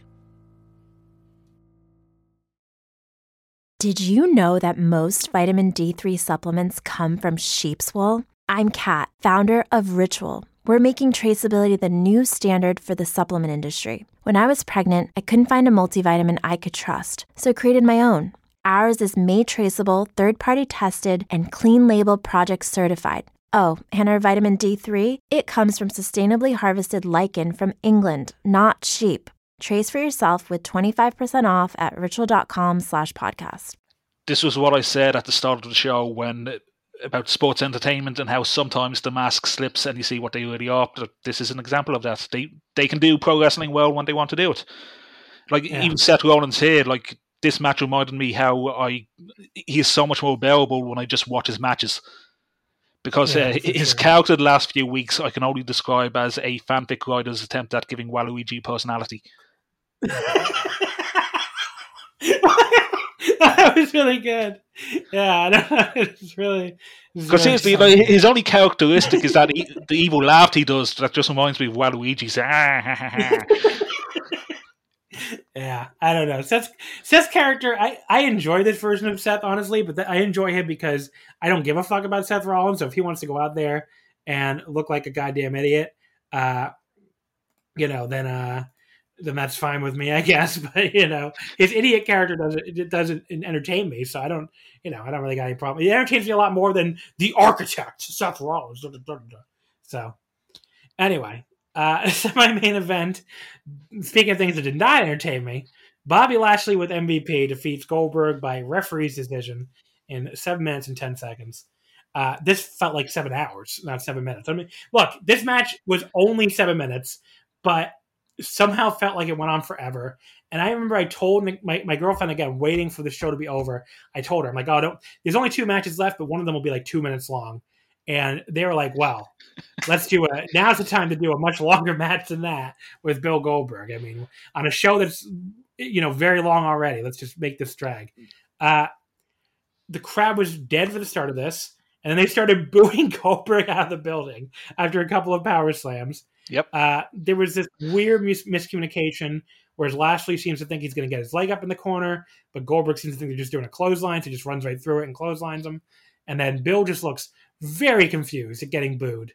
The crowd starts loudly booing Goldberg when he sets Lashley up for the spear, I mean. And then they cheer the heel manager MVP pulling Lashley out of the ring to avoid it. I thought you were going for the other spot. We'll get to that in a second. Yeah, in a second. Goldberg spears Lashley on the outside anyway. Really fucked that one up, just like Goldberg. Then, oh boy, we get MVP going to hit Goldberg in the back of the leg with a cane, which sets up everything else that happens for the rest of this match. Goldberg gets hit with this cane, walks forward, and then looks at MVP and remembers he's supposed to sell it and goes, "Ah!" and holds his leg. And I'm just I almost crying with laughter. And then the WWE production crew, they fucking replay it. Yep. They replay MVP from a better angle, hitting this man with the fucking cane and Goldberg forgetting to sell it. I was like, what the fuck? How do you replay that? You replayed one of the dumbest looking spots, one of the biggest botches I've ever seen. What are you doing? Just someone in the production truck hates Goldberg. That's the only thing you can think of. Well, I said earlier, the show had production problems all over the place. The camera work there was a step below. Yeah. Lashley rams the knee into various things on the outside. Goldberg can't stand up back in the ring. The ref calls the match off. So a horribly stupid finish on top of everything. And then Lashley beats on Goldberg's leg with a chair afterward. He gets cheered for this. Goldberg's son tries to come in and help him. Lashley puts him in the full Nelson. The fans cheer again. Even louder. Even louder. MVP claims there's no way Lashley could have known that was Goldberg's son. Nobody cares. They're happy. You beat up Goldberg's son. He got on the microphone to say that, and it was only when he said that when Goldberg noticed what happened. Like, this is how oblivious Goldberg has been the entire match. His son has been beaten up, and he didn't realize it until MVP said so. And his son looks bored. That's his idea of selling, apparently. He does not look... Like, his son sits up. He does not look hurt. He does not look upset. He looks bored. So, yeah, everything about this was horrible. -5 stars. This and the women's title match were two of the worst things I've ever done. This absolutely fucking sucked in every single way. Send this match to Saudi Arabia. That's it. That's where it's going next, I'm sure. Along with something else we're about to talk about. But yeah, that absolutely horrible. Then the main event, the Universal title, Roman Reigns with Paul Heyman defeats John Cena in 23 minutes. Correction. It was a three-way match between Roman Reigns, John Cena, and Cena's hair. Cena's 16 title belts shirt and the graphics swirling around the whole arena. That was pretty fucking cool. I like that a lot when he came out. Okay. I don't know. You didn't think that was cool? I thought that was cool. Like I said, the computer graphics for the entrances doesn't really do much for me. Yeah. I mean, they usually don't for me either, but there's something about like the combo of like the nostalgia and like putting over that this could be a 17th title so hard that I really liked. I mean, they don't normally do stuff like that. So, Usos did not come down the ramp with Roman. They stayed in the back. I mean, they came out on the stage and they went back. And here's the match where the crowd was actually into the start of this match finally. They were finally into a match where the signature moves happened. So this is where it clicked for me like, oh, they just all paid their ticket to see this match. And they didn't give a fuck about the rest of this card. Cena immediately teases trying to pin him with a cradle. Only gets a 1 count. Roman and Paul just start openly making fun of the idea that he'll get rolled up. Even when Cena gets a much closer inside cradle for a 2 count, Roman still makes fun of him. Then Roman starts beating Cena up very slowly while mouthing off at the crowd. Here's what I will say about this. For me personally, John watching, this was way too slow for me. It was also the first thing all night to get any reaction during a heel heat segment, so the live crowd liked it. But the first half of this match just felt so boring for me. It was, punch. Roman would do a punch, then he would talk. Punch, talk. Punch, talk. Roman... If I can make it a comparison, you know how some people complain about Okada's 30-minute matches being like the first 15 minutes don't matter? That's my thought process towards Roman Reigns matches. The first 15 minutes don't matter. Like, and yet there are people these matches are much shorter than Okada matches. So the first 15 minutes... Oh yeah, but it's something that I dislike, and the first half does nothing for me, but there's clearly an audience that lives and dies by this stuff. Yeah, that's for sure. And the crowd there was into it. So Roman, so here's my thing with Roman. I like Roman Reigns, okay? I don't know how you feel about Roman Reigns. But, like, I think he's such a weird mismatch at this point because, like, as a babyface, I think he is a way better babyface wrestler than he is a heel wrestler for me. I think his babyface comebacks are great. He took an ass kicking really well. I mean, he's been in some really great matches as a babyface. As a heel wrestler, he doesn't do a ton for me because so much of his heel heat segments are him just slowly punching and talking. But then as a promo, I don't think he's a very good babyface promo at all, but he's a fantastic heel promo. So he's kind of like, it's like whether he's a face or a heel, he has half the gimp. He has half the package. And he hasn't been able to put the whole thing together yet. If he's a face, he's a great wrestler, but not a great promo. If he's a heel, he's a great promo, but not a great wrestler. It's pretty so how much do you think is on him and how much is that on the company? Because I go with the latter. Because I think Roman is able to carry himself, but it's just everything that surrounds him with WWE is just... It always takes him the wrong direction. They script him. I mean, they do script some of the worst shit for him as a babyface. So I assume the promos for sure is more about the company. Whereas like it's way easier to script a heel promo than a babyface promo, right? So, but I do think his delivery too is just way better as a heel. Roman, punches him forever, puts Cena in a sleeper. That did not up the excitement level. But then Cena escapes the sleeper, does his normal comeback, does 2 shoulder blocks, the Blue Thunder Bomb. He signals for the 5-knuckle shuffle. Roman immediately grabs him in the guillotine. That was very cool. That was a very cool spot. Cena counters it into a jackknife pin attempt. Again, a very cool counter. Roman kicks out and then just nails him with a Superman punch out of nowhere for the first time. Very cool sequence. But then I don't like the counter they did for the spear with Cena just kicking him. When Roman runs in for the spear, he just looks very weak. But then he does the 5-knuckle shuffle, hits the attitude adjustment, but Roman, of course, kicks out. The first AA was like, there's no way he's going to pin Roman with 1 attitude adjustment. So Cena puts Roman in the STF. Roman makes the ropes to escape. Somewhat nonsensically, he limps around on the floor and then suddenly leaps up in the air with a huge dropkick to Cena as Cena's exiting the ring, where it's like, okay, it either leg hurts or it doesn't, buddy. And I think the dropkick missed by a mile, too. Cena catches Roman running in, though, and then hits the AA through the announce table. That obviously looked cool. He tosses him back in the ring. Roman kicks out again. Cena goes for his dropkick. Well, not dropkick, that like fucking leg drop he does off the top rope. But Roman counters with a midair powerbomb. Also very cool looking. And then Roman tries the Superman punch, but Cena counters with a schoolboy for a near fall. Roman then gets the Superman punch, but Cena kicks out. Roman does the big, ooh-ah setup, I guess you would call it, for the spear. Cena moves out of the way, and Roman collides with the ring post. Cena then drags Roman the top rope, hits the top rope AA, but Roman kicks out of that too. That was the one where I was like, okay, that's a little absurd. I mean, the top, maybe they just don't think it doesn't matter if you completely... No. I think this was intentional because we know the meme by now, but it's got to make Roman look strong. The plan for him is, he is at the forefront for this company for the next 2-3 years. And having him beat Cena completely, so I'm getting ahead of myself, but having him beat Cena completely, kicking out of the most powerful version of his finishing hold, absolutely intentional.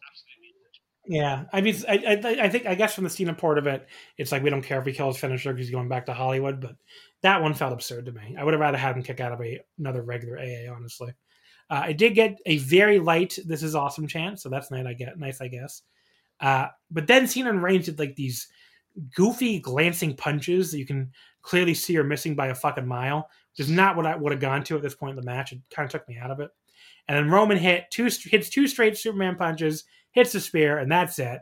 I thought that was super anticlimactic after all that. I mean, just felt like that's it. It just hits his move and wins. Okay, well, he should have at least hit let him hit 3 straight spears or something. I don't know. Wasn't there also a part where Cena tried to do a spear on Roman because he did the mocking pose? And again, I think that was also intentional because it brought back memories of him versus The Rock. He lost to The Rock because he tried to do the people's elbow. That's true. So I don't know how to rate this one. It definitely wasn't bad. It was boring as fucking shit for a long time. Then it finally got really good, I thought. Then Roman kicked out of every move that ever existed and pinned Cena with 1 spear, which, again, felt like a total anticlimax to me. So I ultimately landed on 3.25. That seems to be about where Cage Match is. It actually came out a little bit lower. No, a little higher, actually. 7.25. So that's like 3.5. A little over 3.5. So I don't know. I mean, 3.25, 3.5. What's the difference? I think that's fair.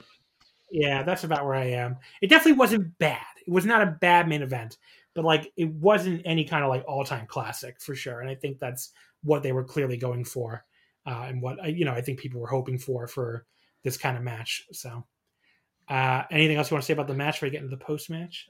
Not particularly. Yeah, I mean, it's good to see Cena can still go, but would you say this is it for him now? Well, he's going to do that MSG show. Oh, right. Never mind. Yeah, maybe he'll face Brock because Brock did beat the shit out of him after the show went off the air. So I don't know. But then Brock Lesnar comes out with a weird beard and ponytail. I saw some people think he looks weird. I mean, he doesn't look bad. He just looks weird. Paul Heyman did a great job looking like he saw a ghost. I mean, he did a great job selling this this man is haunting him from his past. It was a cool end of the show. What I will say, again, it's the same fucking shit 3 months in a row, right? Where first Edge is the star of the past to come challenge Roman, then Cena, now Brock. They really have only one more ace they can pull out at this point after Brock, obviously, which is The Rock. Yep. After that, I mean, unless you're going to fucking have, like, hello, ladies, and have Val Venus come out. Like, we're running out of people. Is Kane going to come out? Are we going to fucking, put Rikishi out? No, Rikishi's dead, isn't he? No, he's still alive. Oh, he's still alive? Okay. His career's dead, but his career's dead. Maybe Rikishi will come out. I mean, like, so they're running out of these old people to face Roman Reigns, and they're not building up anybody. I mean, Big E was in a fucking pre-show match against Broke Baron Corbin. I mean, they are not building up anybody to take Roman down, who's like a current wrestler. It's just all these old people, month after month, to both give the show a satisfying ending and give Roman a challenger, to make up for the fact that they don't have anybody on the actual roster. So, I'm sure seeing Brock come out was cool, but all of their eggs is in Roman's basket, because I remember, I think this was going back last year during Observer Radio. I think Meltzer, his understanding was the idea is to do Roman versus Cena, Roman versus Brock, Roman versus Rock, and then turn Roman babyface. So the entire thing is just Roman or nothing. That's all they have. Yeah. But, like, why would people want to cheer him after this? I just don't. That's the thing I don't get. Like, why do they think, like, he doesn't feel like some heel who is on the verge of having huge babyface popularity. I mean, the crowd does not cheer him. So I don't know. I mean, I really wonder how that's going to work. But anyway, that's what they're. What else do they have? Right? They have nothing. I mean, else, the only other storyline I can think of is with the Usos, but I feel like they went away from that direction. There was a point last year where I felt like if they actually did get behind the Usos as a rebellious team under his leadership, and you can get one of them to win the Royal Rumble, maybe, just maybe, you could get a WrestleMania main event out of it if you have something else to carry the show. Mm-hmm. But they haven't gone through that direction in ages. Maybe for certain reasons, because the letters DUI come to mind. Yeah, Anyway, so there's SummerSlam. I thought overall, pretty bad show. There's some good stuff on it. There's a lot of really horrible stuff on it. And at the end of the day, it just felt like your standard, your monument to the everything that makes current WWE terrible. Horrible booking and dead crowds. So yeah. In hindsight, it's hard to believe that this show was meant to be like WrestleMania Part 2. Because people were tweeting 50,000 people, Las Vegas Stadium, like that's the Las Vegas Stadium, which I think was supposed to be getting a WrestleMania at some point instead. But this should have been, especially for the weekend that it's been, like the signal that wrestling is back. And WWE, I do not think, held up their side of the bargain. I mean, there are a lot of people tweeting shit like, "Oh, SummerSlam's going to be so good; it's going to make everybody forget about CM Punk's return last night." It did not. I will say this: Brock Lesnar's pop that was the loudest thing I heard in the entire show. Yeah. Look, for some, it wasn't the CM Punk levels, but it was clearly that was the biggest reaction was seeing Brock again. Yeah. So that's what they got. They got lots of nostalgia. There you go. That's SummerSlam. Let's move over to DDT for Wrestle Peter Pan 2021, August 21st, also from Saturday.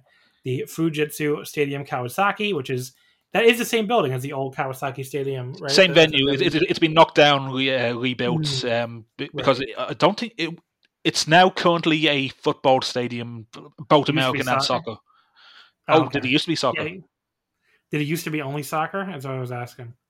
I'm not sure what sport it used to be, but like right now it's for American football. Right.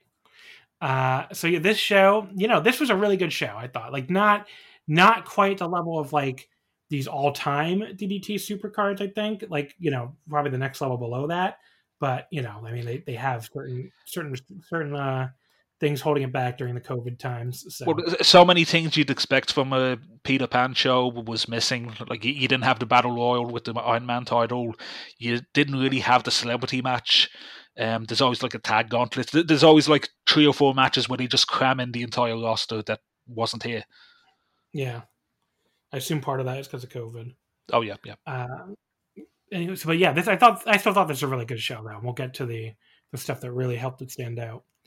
It opened up with the first undermatch, which was Yukio Naya and Keigo Nakamura defeating Hideki Okatani and Yuya Kuroku when Naya pinned Kuroku with the choke slam in 10:38. I should mention I'm getting the results off of your site, so if you're looking for DDT results or coverage, dramaticdet.wordpress.com is where you want to go. I should have said that at the start of the show. I just realized. We forgot to do it, but yeah, there you go. Yukio Naya, I think he continues to show some small signs of improvement. I don't know if that's a hot take or not. I think slimming down a bit has helped him. He moves a little less awkwardly in there. He still needs better gear, though. Like that gear still looks a bit too big on him. Yeah, but I think he looks better lately. Oh yeah, I'm fine with him. Like, I've gotten over that because I know the previous times I've been on this podcast, I've given him a hard time. I think he looks better lately. That's ever since he slimmed down, I think he looks better. Kuroku has that young lion fire stuff down. Thought he went nuts on Naya here when he finally tagged in, but Naya, of course, recovered and pinned Kuroku to end I would say surprisingly long. I did not expect this to go over 10 minutes, and I thought it was really fun. I went 3 1/4. Everybody tried hard here. I had a good time.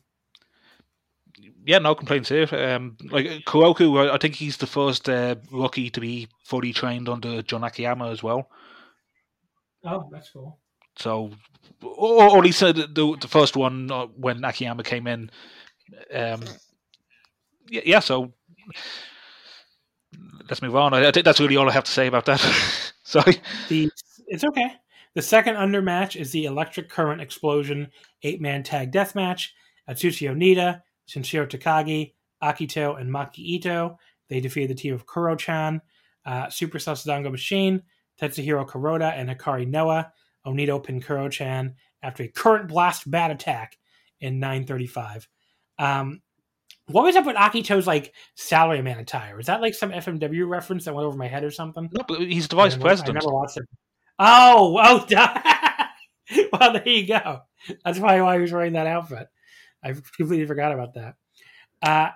Kuro-chan was very scared of this electric current bat, so he put poor Hikari Noah in his way as a human shield. But Sasadango saved the day anyway, and then he held Onita to take the bat shot from Kuro-chan. Hikari Noah, she broke a chair over Takagi's head, then skipped happily over to the corner to hit the button to make the bat start, which was so fucking funny. And then she uses the electric current bat on Takagi. That was one happy gal to use that electric current bat. Maki Ito hit the switch, but then Noah got a bat as well, and they did the big exploding bat collision. Yeah, that was the spot of the match. Ito low-blowed Kuro-chan from behind while he was holding on a chair. He collapsed to his knees, still holding the chair, and Onita hit the chair with the bat. I thought a pretty clever way for him not to take it directly. And then Onita pinned him. And then he poured a lot of water on him afterwards, which is funny. Didn't really feel like star rating this, but it was a blast as a spectacle. It was a lot of fun. It was a lot more fun than a lot of Onita's previous explosion matches he's been doing the last few years. There was just enthusiasm there from a lot of the people involved. Having Hikari and Maki Ito that, they were thrilled to be out there. You said it yourself. Hikari was skipping everywhere, and they didn't hold back either. They were throwing stiff forearms at each other at the start of the match. If you noticed. Yeah, they really did not hold back at all. Yeah, and the other thing is they had that a walkway stage by the entrance, which was kind of unneeded. But you notice how those steps on both ends. Onita completely avoided it. He just walked around it. He's in no state to walk in any steps. Right. Yeah. Meanwhile, Kenta Kobashi, that poor fucker, someone should have just helped him up the stairway, I think. Yeah. Then we had the start of the main card with a special 10-man tag team match. The debuts of El Unicorn and Illusion. Harashima, Naomi Yoshimura, Yusuke Okada, Rainbow Imai, and El Unicorn defeated Yuji Okabayashi, Tamura, Mizuki Watase, Yuki Ino, and Illusion. Unicorn pinned Illusion with the modified double knee stomp in 11:44. So talk about Illusion and Unicorn. They're basically from this new DDT Teenage initiative. Yeah, over the last year, DDT has been secretly training, I think it's 14 ages from the age of 13 to 18 to be pro wrestlers. The 13-year-old El Unicorn has previously been in DDT. Should I just straight up say who he is, or should I leave that a secret? Like, if you paid attention to DDT in the last 18 months, you know who the kid is. Not many 13-year-olds. What's that? Oh, it's what's his name? The Uni? Yeah. Ah, that makes sense. The pun's in the name. It, so. Yeah. Yeah. Now, the idea DDT has is they want to make this a separate brand. They will be wrestling on DDT shows when they can, but ultimately they want to just train this entirely new generation of wrestlers at a young age, which is it's an awkward subject, especially after you've heard what happened in America and Europe with Speaking Out, and how a lot of the young wrestlers that get trained are just not under the right care. So I can't confidently say DDT is doing it a safe way. I've no idea what their training practices are like. So yeah, it's going to be an awkward subject to kind of talk about as the things go on, unless they get clear and explain what it is that they are doing with these students. Yeah. So it's very interesting, right? And part of it's because they've been comparing a lot to like the teenagers who won, the gold medals in skateboarding, right? That was used as like a motivation for the debut matches, but like this has been going on since before then. Right, exactly. Yeah, I don't know what the inspiration was to do this. Like, I don't know if there's like a separate push in another format or in another sport to get young players in, and it's based on that, because like a lot of DDT's ideas are just copying what other businesses are doing sometimes. Right. Well, it's interesting either way. The teenage wrestlers did try to do a lot of jumping around. Now, all of it looked perfect, but they really tried. And Unicorn pinned Illusion here to end a pretty fun 10-man tag. Again, I went 3 1/4 on this. Pretty fun stuff. They gave him a lot, because there was a big spot when the other 8 wrestlers were dueling over like a multi-man suplex spot, and the 2 of them stood on top of the pile and started wrestling each other on top of the pile. So and it ended up with Illusion suplexing Unicorn off, which looked bad to take, but he seemed to be okay. And since then, Unicorn he did a Dragon Rana spot. He did a moonsault spot onto the outside. Unicorn himself did. Oh, sorry, not Unicorn. Illusion did some stereo dive with Mizuki with Ace. So, and then it ended with Unicorn. If you remember seeing, Pac would do the spot where he would do a stand on his opponent's shoulders and then drop down. Unicorn did this, but ends it with a version of a double knee strike like the Meteor. Yeah, it did look pretty cool. Second match. Yeah, but so I mean, just one last thing is like it's pretty crazy that we're doing a 13-year-old and an 18-year-old just doing like Dragon Gate spots. It is kind of crazy, but I mean, once you reminded me who Unicorn was, makes a lot. I mean, he's been training for a while now. So yeah. Oh yeah, this was a kid who was tweeting videos of himself doing like Cancun tornadoes on his bed. Yeah, I mean, he knows what he's doing. So match number 2. Just going to read all these off. Double ring, double singles match. Toru Owashi defeated Antonio Honda with a schoolboy. Danshoku Dino defeated Kazuki Hirata with a schoolboy. Both 11 seconds. Rematch. Owashi versus Honda, no contest. Dino versus Hirata, no contest. Both 128. Another rematch. Owashi, Honda, and Daisuke Kiso defeat Danshoku Dino, Kazuki Hirata, and Yukinori Matsuri when Kiso pinned Matsuri with a cradle in 253. Those last 2 people, if you don't recognize the names, they are referees. So this match started out with these 2 matchups in 2 separate rings. I will say this is like the one thing I was spoiled on, where the cage match card spoiled me, because it obviously tells you like all these steps going to happen, even at the result. So I did think it was funny. We got simultaneous ring announcements for the 2 matches and simultaneous entrance themes being played for each pair of wrestlers. Then they get the schoolboys in 10 seconds. That was kind of funny. They synchronized the matches. Yeah, they really did. They restarted the matches in the same ring, but then the referees started fighting with each other, which was very funny. The matches both get thrown out. We get restarted as a 6-man tag with a ref on each side. And Matsuri is like doing this super long setup for a brainbuster with a really long throat cut, like throat slash setup. That was really funny. And then he gets him all the way up, but then Daisuke reverses it to a inside cradle for the pin. Pretty funny stuff here. I enjoyed this. That was a good nod to Kikutaro. Oh, that's what he was doing. Yeah, because there was that. There was also the coin tie pose spot. The three-way coin tie spot. Mm-hmm. So he did a lot of shout outs during that. We forgot to mention there's 2 rings set up for this show. This is the only match that used the second ring. Yes, that is really funny. Because I think the original. I know the original plan was supposed to be the death match in one ring, everything and everything else. But then they came up with the idea of doing Onita in the pre-show. I think that's all kayfabe. Onita demanding to be on the pre-show and secretly getting himself in the main ring and whatever. But I have no idea why else they did the double ring other than just a 5-minute segment? Yeah. It's something like that. I think the total time was probably like about 7 minutes or something. Yeah. So match number 3 was a hardcore tag team match. This was even better than I thought it would be, honestly. Chris Brooks and Jun Kasai defeated Mao and Shuma Katsumata. Brooks pinned Mao with the Praying Mantis Bomb in 1403. These 4 dudes did tons of crazy shit. We got the Legos involved. They spread them out all over the ring. Shuma takes his shoes off like an absolute psychopath. Kasai kind of looked like he was going to take his boots off too, but took too long, so Shuma attacked him. Shuma then did a fucking barefoot double stomp into the Legos where Kasai rolled out of the ring. Moonsault double stomp. Moonsault double stomp. That looked horrible for him. I mean, my God. They keep doing tons of sick shit in the Lego piles. We got the skewers to Mal's head.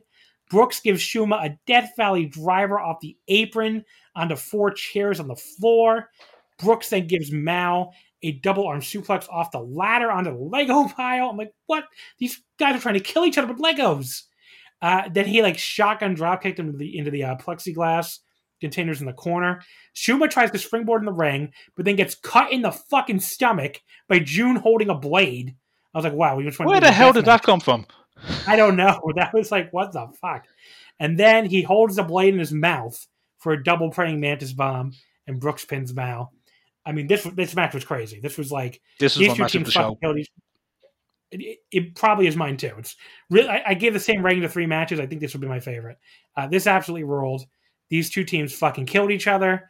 It looked more like a death match than a hardcore match at times, except with Legos. And they are all insane people. I went 4 1/4. Really, it's just watch this. Watch this match. Yeah, there was a lovely touch I saw early in the match where they had giant Lego blocks that stacked up. There was a bundle of light tubes. And the way he, I think it was Shunma, the way he threw the light tubes at his opponents was the exact same way you do it with a bundle of light tubes to avoid getting cut. It was a lovely touch. It was such a cool match. Yeah, it was crazy because I think Brooks also did an Alabama slam into a ladder. But I heard someone said it was like a tropical Yahoo. Is that like a Gato move? Call out or something? Maybe. I don't watch Gato moves, so I can't tell you. Okay. Yeah. Yeah. Another thing was one of the jokes in the build up to this show is how Jun Kasai hates stepping on Lego. There was a TV show in Japan where he appeared, and they did different experiments to find out what his pain threshold was. And for some reason, stepping on Lego caused him the most pain. So that was the entire build up for this match. That's funny. That's really fun. I didn't even know that. Yeah, which is unfortunate. I think the payoff was that he was supposed to get his boots off and wrestle barefoot, but he couldn't get it done in time. Yeah, that's kind of funny. Match number 4, the KOD 6-man tag team titles. Tetsuya Endo, Soma Takao, and Yuji Hino defeat Kasada Higuchi, Yukio Sakaguchi, and Saki Akai. Hino pinned Akai with the fucking bomb in 1134 for their 3rd defense. So they told a very simple story here with Hino and Saki Akai, but it really worked. We're from the last Korakuen last week, he refused to chop her. She is telling him, I want you to chop me. I want you to treat me like any other wrestler, and he won't do it. Out of sexism and all that. Yeah. So we start right out with Hino and Saki. He once again refuses to chop her. He just leaves the ring, and this again infuriates her. But Soma Takao, broke things up before anyone could do anything else. They show Kenta Kobashi on commentary for some reason. I can only assume because he was like, I have finally found a worthy successor, and it's Saki Akai. But I assume that's what he was saying. Endo and Soma, they have no problem chopping Saki Akai in the corner, unlike Yuji Hino. But Hino then comes in and puts his hands behind his back for Saki to attack him. She tries to forearm and elbow him in the chest instead. Obviously, it has no effect, and he just backs her into the corner like it's nothing, just kind of like moves forward without even doing anything else. Saki, though, finally gets smart and tries to use her biggest weapon against Hino. She starts kicking the shit out of him. That does have an effect. She kicks him right in the head, actually manages to stun him for a second. But then when she tries for a top rope crossbody, the rookie of the year, he catches her in midair and just gently places her back down against the ropes with the most condescending clean break of all time. I've never seen a clean break off a crossbody. That was something. Saki then gets so mad, she fires up with slaps to the face and more kicks. She hits a sweep kick that takes him down to the mat, and then Hino finally chops her. And in a weird way, that's Saki's success. That's what she wanted all along. She wanted to be treated like a pro wrestler in the ring with Yuji Hino. Mm-hmm. And Saki keeps going after him. Hino keeps chopping her back down, but she won't quit. Hino finally gives her a big standing lariat, but she still kicks out. And then he sets Saki up, gives her the fucking bomb, pins her with one hand, and that is it. Then he holds his face afterward. He looks a little surprised, but also a little happy, which I thought was funny. He's like, this woman can't hurt me. And, it was a really interesting story they told here. A fun but short match. I went 3.5 stars on the match, but just more into the story with Saki and Hino. And then Hino in the post-match even just says, he's like, again, this is from DET English Update. He says, "Hey, woman, like I said before, you're a pretty woman, but this time I'll add that you're a really tough wrestler too." So that was a cool little moment. And, Saki seemed happy on Twitter too. So I thought she was like, I'm in pain, but good kind of pain or something. So this is a really cool little story. A really good story, and I think it was a good follow-up for her feud with Chris Brooks earlier on in the year. So they've done a lot to kind of make Akai a relevant wrestler within the company without having to go into like silly gimmicks or anything like that. Like they are giving her a lot of opportunities to wrestle serious matches, and she's benefiting from it. Yeah, and she's improved so much since she started. I mean, it's really kind of crazy. We've talked about that on the show a million times, though. Oh yeah, I think everybody knows I like Saki Akai. Yeah, and I think the other thing is, Hino was asked, was that the first time he ever gave the move to a woman? And I think he said that Asuka was actually the first person the first woman he did that to. So I don't know. Like, has he done much into gender matches? Probably not. Yeah. Probably not. So, but the Asuka would have been. That's Asuka's in Veiny, I think. But right? yes, yeah. But I want to say it was maybe 0-1 because I know I was going to say 0-1. She was in the Fire Festival a few years ago. That sounds like it. She was in Voodoo Murders too. So, the semi-main event, the DET Universal Title, Daisuke Sasaki defeats Yuki Ueno with La Mystica crossover facelock in 17-20. Ueno falls in his 7th defense, and Sasaki becomes the 5th Universal Champion. This was another really awesome match. It started out pretty fast. Then Ueno ended up on the floor, and Sasaki took the ref so Paulie could throw Ueno into the ring post. Sasaki absolutely nailed Ueno in the face with the Universal title bout at one point. That was just before the 5-minute call. And that sends Ueno rolling out to the floor. When he finally comes back up, he is bleeding, an absolute gusher. I mean, this is Great Muta shit. I mean, this is like Great Muta level blade job here. This is like a one of the goriest blade jobs I've seen him forever. A very I'd say the same, but Kaio Kiyomiya is just going through a tear right now. So, like, if only that angle wasn't happening at the same time. Although I wonder if this is something intentional, because I feel like those two are kind of linked. I haven't been keeping up with Noah. Kiyomiya has been bleeding a lot. I didn't even know that. Oh yeah. Like ever since he lost to, was it Muta, I think. But he had a match with Nasawa of all people, bled a gusher, and now ever since then he's just been bleeding everywhere. I see. I need to get caught up on Noah because I've got to watch the N1 victory soon. A very bloody Ueno just barely rolls back in the ring to break a 20 count. Then he immediately rolls back out. Sasaki beats him up back in the ring. He's like punching the cut, sending him in the exposed turnbuckle. But then the very bloody Ueno just starts grinning at him. I thought was kind of funny. But then Sasaki puts a stop to any kind of comeback with a DDT. And then he suplexes Ueno off the top rope onto a whole pile of guys on the floor. Really cool looking spot. And then Paulie holds Ueno in a chair at the ringside table. Sasaki leaps off the top rope and just barely reaches him for an elbow. Very sick little leaping elbow there.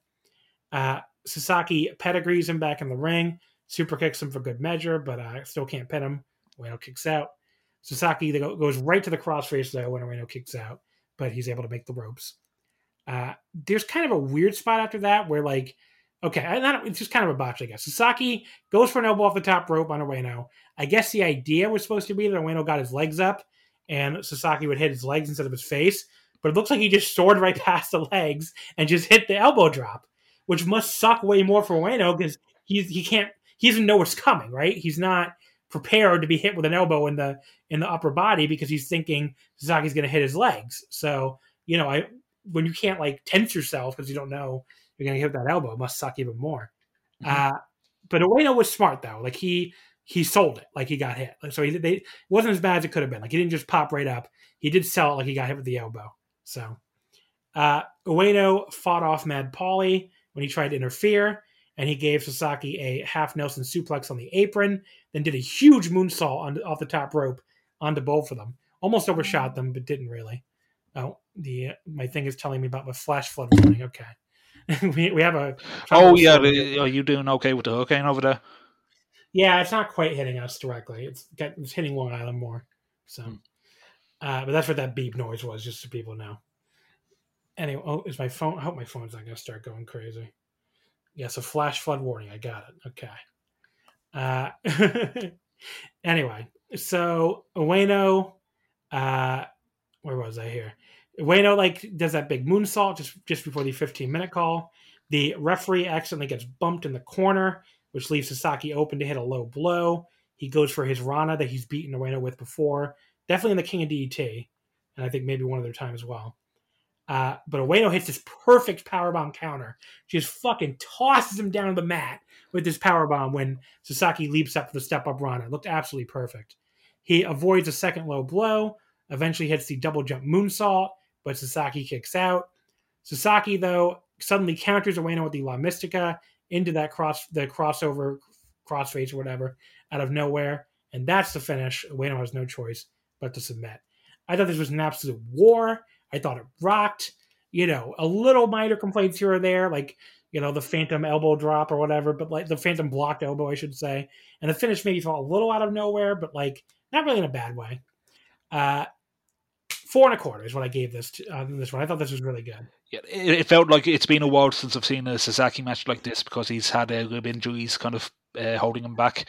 But this entire storyline kind of felt like a rehabilitation for him because the story going in was he stole the Universal title from Ueno and has been walking around with it, treating it like his own.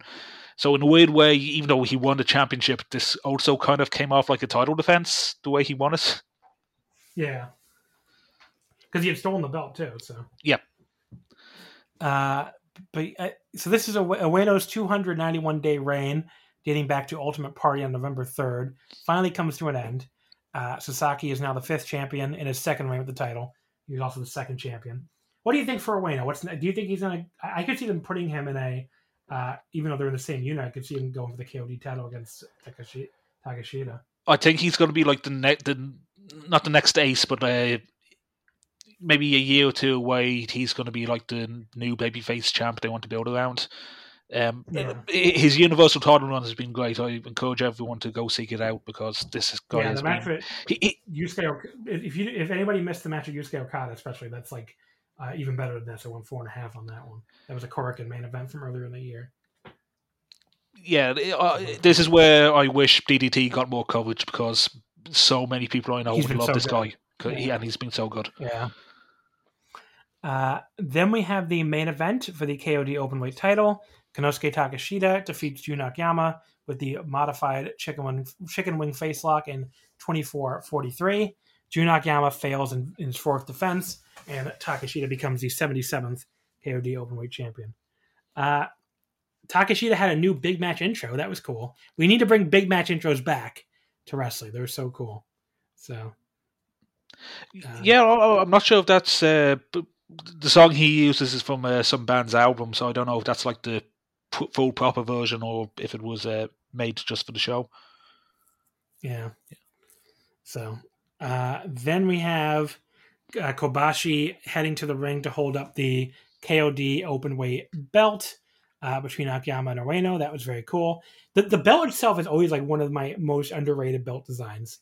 It's just such a cool looking belt. And it looks nothing like any other company's world title, where a lot of them can look kind of derivative of each other. Well, it has like its own plate on plates kind of format to it. Yeah, it's very unique. Akiyama, he goes really hard on Takeshita right from the start, unsurprisingly. It's a big knee to the back of his neck while he's draped across the apron. Ueno eventually, or not Ueno, I'm sorry, Takeshita. I don't know why I wrote down Ueno. Takeshita eventually hits a very nice Tope Con Hilo to Akiyama on the floor, but he can't go any momentum going as they get back in the ring and Jun just like levels him with a huge counter lariat the moment they're back in there. Takeshita tries to just beat the shit out of Akiyama with elbows, but Akiyama basically no-sells him. They go back and forth trading suplexes, Germans from Takeshita and exploders from Akiyama. Then they trade big boots, but before they finally collide on a double lariat and both go down. That whole sequence is probably my favorite part of the match. I mean, just really, classic Puro, but like classic Puro stuff that these two executed so well. Takeshita survives an exploder suplex barrage from Akiyama and puts him down with this huge release German, followed by his running knee. But Jun is able to get the rope break when Takeshita goes for the pin. Takeshita makes this huge charge of 3 straight knee strikes. Then these big standing knees look like they just about kill Akiyama, but he still manages to kick out. And then Takeshita follows up with his cross-armed German suplex hold. Then he rolls from that into his cross-arm chicken lock instead of holding the bridge.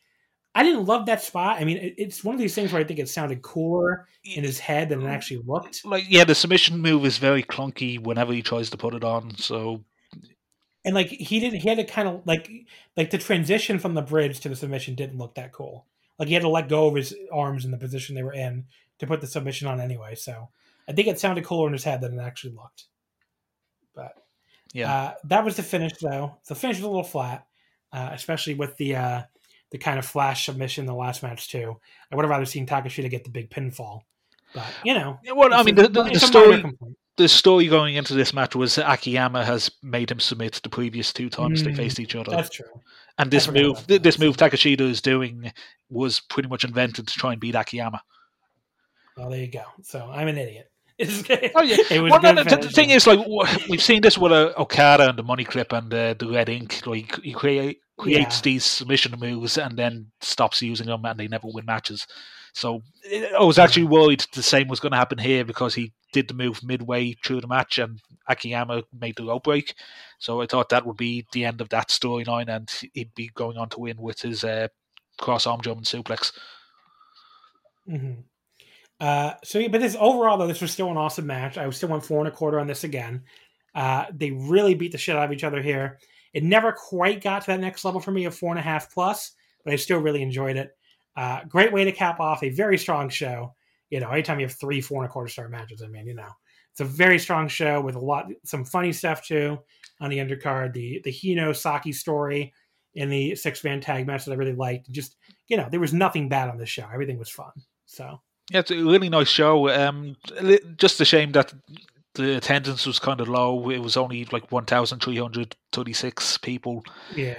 I think that was the expectations they had for it. Like I wasn't expecting a 5th of May FMW attendance for this. Maybe like the good comparison would be like on the regular times, this might be a show they do at like Outer Ward. That kind of comparison. Yeah. Like it wasn't quite a sumo hall show or anything above that, but like when they do an arena like Outer Ward Gymnasium, it'll be on the level of that. Exactly. Afterward, Chris Brooks came out to challenge Takeshita. He pointed out that Takeshita hasn't beaten him since 2019, and he's 1-3 against him overall. So that title match is set for the September 26th Korakuen. Pretty good Japanese for Chris Brooks. Made me feel inadequate, and I got to study more. I mean, he's been living there for 2 years now. Exactly. There you go. Takagi then presents Takeshita with some big kind of peel-off sign. That turns out to be first DDT show at Yoyogi Gym number 2 on December 26th. So I guess that's your Ultimate Party? They didn't say a name, and I don't know what the venue is like. So, like, December 26th, around Christmas time, is when DDT does their final self-produced Korakuen Hall show of the year, like not including the New Year's Eve show. So I think it's replacing that. Okay. But it'll probably that'll be where the what's it called? The DO winner will get their title shot, I assume. But I guess that's possible. Somehow this is already Takeshita's 5th time as KOD Openweight Champion. That's kind of crazy. This dude's only 26. And this is also his first time winning the belt in almost 2 years, which feels like it hasn't been that long, but it has been that long. He already has like the most title defenses, and I don't know if he has the longest reign, but like the company's been built around him for like the last 6 years, I think now. Yeah. Let's see if he has the longest reign. I'm curious about that. Because that's very easy to look up. He has the most single title defenses, I know that. Yeah. Yeah, he does have the longest reign by a lot, actually. His reign from the start of March 20th, 2017 at Judgment, that went 405 days. And the next longest reign is Toru Owashi in 2006 at 271. So, I mean, that is that is a lifetime ago when you see what Owashi is like now. Like, he was a very different wrestler 20 years ago. Individual defenses in a reign, he has the most of those. He has 11 defenses in that same reign. Second place is Shigehiro Irie from 2013, who had 8 defenses in his reign. Third place, Hiroshima from 2014, who had 7 defenses. And then, like you said, combined defenses, he's way behind. He's still got a long way to go to catch up to Hiroshima. He has 17 defenses in 5 reigns, and Hiroshima has 27 defenses in 10 reigns. So yeah, this is what reign, I guess. This is what Takeshita's role is in the company. He is what Hiroshima was a decade ago. He's going to be the backbone. He's going to be the guy they always rely on. Like he is going to be the DDT guy. Yeah. So there you go. He's got a long way to go to catch Hiroshima in combined days too. He's at 654, and Hiroshima's at 1,314. So got a while to go to catch him on all these all-time reigns. All-time records, I should say.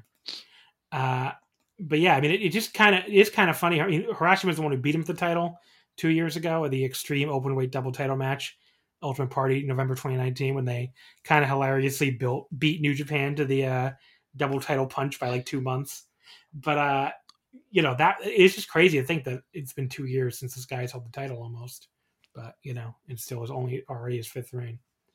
But yes, there's Peter Pan. Anything else you want to say about the show before I get into the questions we got? Oh, no, just a really fun show. I'm curious. I don't know what to think about him and Chris Brooks, because their matches, sometimes they're good, sometimes they don't get along. Like, Brooks is not really that interesting as a singles wrestler. I don't know what it is with him. Like, tag wrestling, even intergender wrestling, he has everything down. He knows what to do. But just a one-on-one match with another man is just, something is missing. And I don't quite get it. It's a weird thing. And this has gone all the way back to when he was a regular in the UK as well. Like, just when he doesn't have a... I'm trying to be careful with my words here, but... Yeah, it's just a one-on-one regular match, no gimmicks, no intergender, no stipulations or anything like that. There's always something missing with him. But when you do tag matches, he knows his spots and when to do them. When he does gimmick matches, he knows how to work around them. I think with intergender, what works there is the size difference, obviously. Like, he can do the giant versus underdog match against anyone, but that doesn't work when he wrestles men. because like, you can be tall, but he's still a very skinny guy. Yeah. So, I guess we'll see what happens, really. Yeah. We'll see. I'll give him a chance because, like, the other two real good friends in real life, I'm sure they will do whatever they can to make each other shine. There you go. So let's get into these questions real quick from the Discord, the VOW Discord. Rika Tatsumi, not the real Rika Tatsumi, but that's his username. How many different Tokyo Joshi team names can Jamie name in 30 seconds? Should I time you? Okay. Hold on. Let me just. Scout's on it. My web browser is off. It's only on the page where we are recording. I do not have my website on. I do not have any roster pages on. So, all right, ready? Okay, go on. All right, 30 seconds starting now. Okay, Neo Bishiki Gun, Bakuretsu Sisters, B-Star, Super Milk Combination. Here we go. Can I count the Tokyo Joshi Freedom Fighters? That was the King of Trios team. Sure. Brave Mates. The original Bishiki Gun, if I can cheat on that. All right, you're done.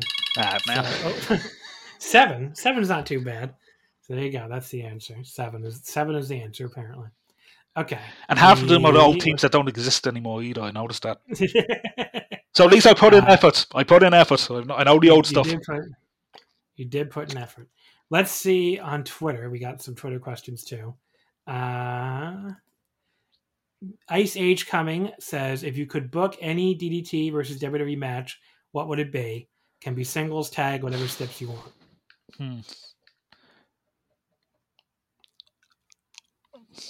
Yeah, I wonder. It's a hard one, right? Yeah, it's a hard one. Now, I mean, I can kind of twist that and say, I wish if Money in the Bank, the one they did in the WWE headquarters, if DDT put that together, like that's something I'd wish would happen because they know how to do a comedy match. WWE doesn't. Oh, jeez. I can't think of anything where I'm like, oh, I gotta do that. Maybe... I mean, they can be good stuff. Like I think Takeshita and Adam Cole would actually tear the house down. Tetsuya Endo, I'm trying to like Tetsuya Endo and Roderick Strong. Like that's a good mix of styles. Oh man, let me think if I. We want to go the whole DDT system. Like Bianca Belair versus Miyu Yamashita would be awesome. You know what? Asuka and Miyu Yamashita. Can we do that? There you go. There's another one. I think mine would be Bianca and Yamashita. Asuka and Yamashita is great too. I mean, you know, those all sound great. No, hold on. I think Shotzi Blackheart and Hikaru Noah. Okay, there you go. Why not? And Hardcore Rules. Hardcore, because they will kill each other to try and make that work. Okay. Jet Jaguar Jew, a former guest here, he says, why would you willingly watch WWE? Because I was invited. The answer for me is because I thought it would be fun to review SummerSlam. Boy, was I wrong. Also, I got an opportunity here to try and... I might have an opportunity to explain like why I prefer DDT comedy over WWE comedy. I actually don't know if I got a chance to explain that yet. No, please go ahead. I just feel like there's so much more care and attention put into DDT's way of doing comedy here. There is thought put in. There is references that go beyond just, hey, we saw this on TV. The wrestlers themselves seem to have a lot of input over what they do and what they understand. And I don't ever get that from WWE. It kind of helps that there's a language barrier. Like, if I fully understood Japanese, the chances are I might not see any charisma coming from half of these people doing what they do. But it's just, there's so much more enthusiasm when I see DDT doing sports entertainment than from WWE, which is just, as the years go by, become more and more cynical and scripted and just done for the sake of making content. Yeah, the DDT stuff, you can tell they actually like doing what they're doing, and they're doing it out of love. And WWE looks like a forced prison march. So probably why they keep the wrestlers leave, keep comparing it to prison. Beth at Love Songwriter says, "Do the impossible and make a defense for the Becky versus Bianca debacle." I don't know. I mean, look at the time! Look at the time! I have to. I really have no idea. Okay. If Irish Becky won, hooray! If your goal was to make Bianca Belair look as stupid as fucking possible, they did a great job. Congratulations. If that was their goal, to make Bianca look fucking dumb as hell, they did an awesome job. That's my best defense. I'll end it with this. Let it play out. Ryan Dilbert says, best match of Akiyama's reign. My answer for this is Akiyama versus Don Shokudino. I love that match. I thought that was like the once a year Dino serious match where he does all his stuff but is trying to win the KOD title. It was just up there at the title challenge he had against Shuji Ishikawa for the best one of those. And I just thought that I went 4.5 stars on that match. I love that match. So that's my answer. I was going to go with his title win over Endo. Now, partly That's because number 2. I'm like just a big Endo mark anyway, but that was just Akiyama's kind of introduction into DDT, but against who was the best wrestler from the company at the time. I would recommend seeing the Dino match though, because it goes back to my point of just how DDT comedy works. Even when the comedy is very politically incorrect at times, Dino does stuff that you've probably never seen anyone else do unless you've watched like the sleaziest of the indies. But for me, it's the win over Endo. Yeah, I mean, that would be my number 2. I won 4.5 stars on that as well. So, 2 really good choices there. Up next from the second to last question, from Click Clack Kathy. She was in the building and she says, Roman versus Cena felt super fun in the building. Did it translate to TV? I say yes and no, because I could definitely see watching on television how much all of you in the building liked it. Like I said throughout the review, it was the only match where the fans made noise throughout the entire match. So as much as I was bored by the Roman talk punch portion, the crowd seemed to love it. So, it worked. It clearly worked for them. I could tell how much all of you in the crowd, really liked it. So I'm not, I'm definitely not saying that came across on television, how much fun it was for all of you, even though I didn't love the first half of the match, but yeah, it did come across. That and the pop for Lesnar. Yeah, that definitely came across too. Last question here from Walter. With the Takeshita win, who do you think will be the next possible challenger who can beat him?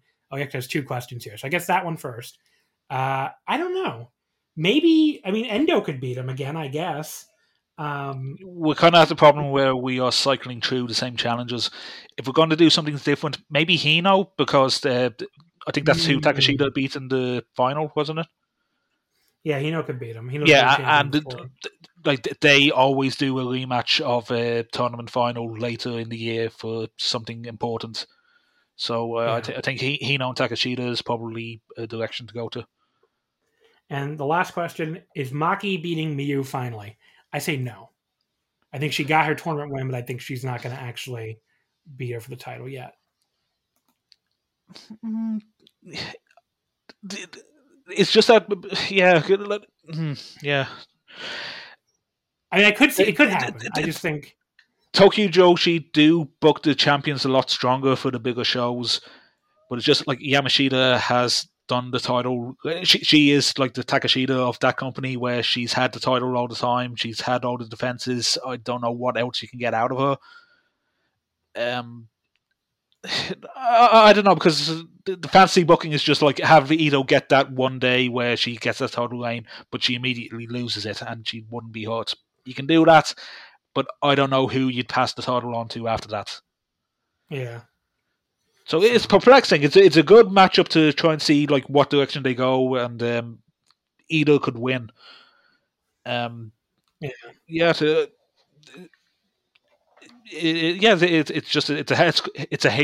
It is a head scratcher for me to figure it out. Yeah. So there you go. Alrighty, so let's wrap things up here. Jamie, of course, I know what you're going to plug, so go ahead and plug the greatest DDT English language blog out there. Yeah, you can find me at dramaticddt.wordpress.com. For over a decade now, I have been following this company, and I don't think I'm ever going to stop. It's been just an incredibly fun hobby for me, and it's opened up so many doors. And I get to follow a promotion that I kind of fell in love with back in 2008, and just got to understand so many things that I never thought I'd understand, not just about pro wrestling, not just about Japan, but just things in general. You'd be surprised at things that they reference and they throw into all of their work. You can also find me on Twitter under the Dramatic DDT headline. Personal Twitter is Jamie OD. Whatever, you do whatever. I do whatever on that. No need to follow me if you don't want to. But that's mostly everything there. I don't do a podcast. This is one of the great times I do it, just because all the energy I put into the blog is enough that I want to do to keep it as a hobby and not as an obsession.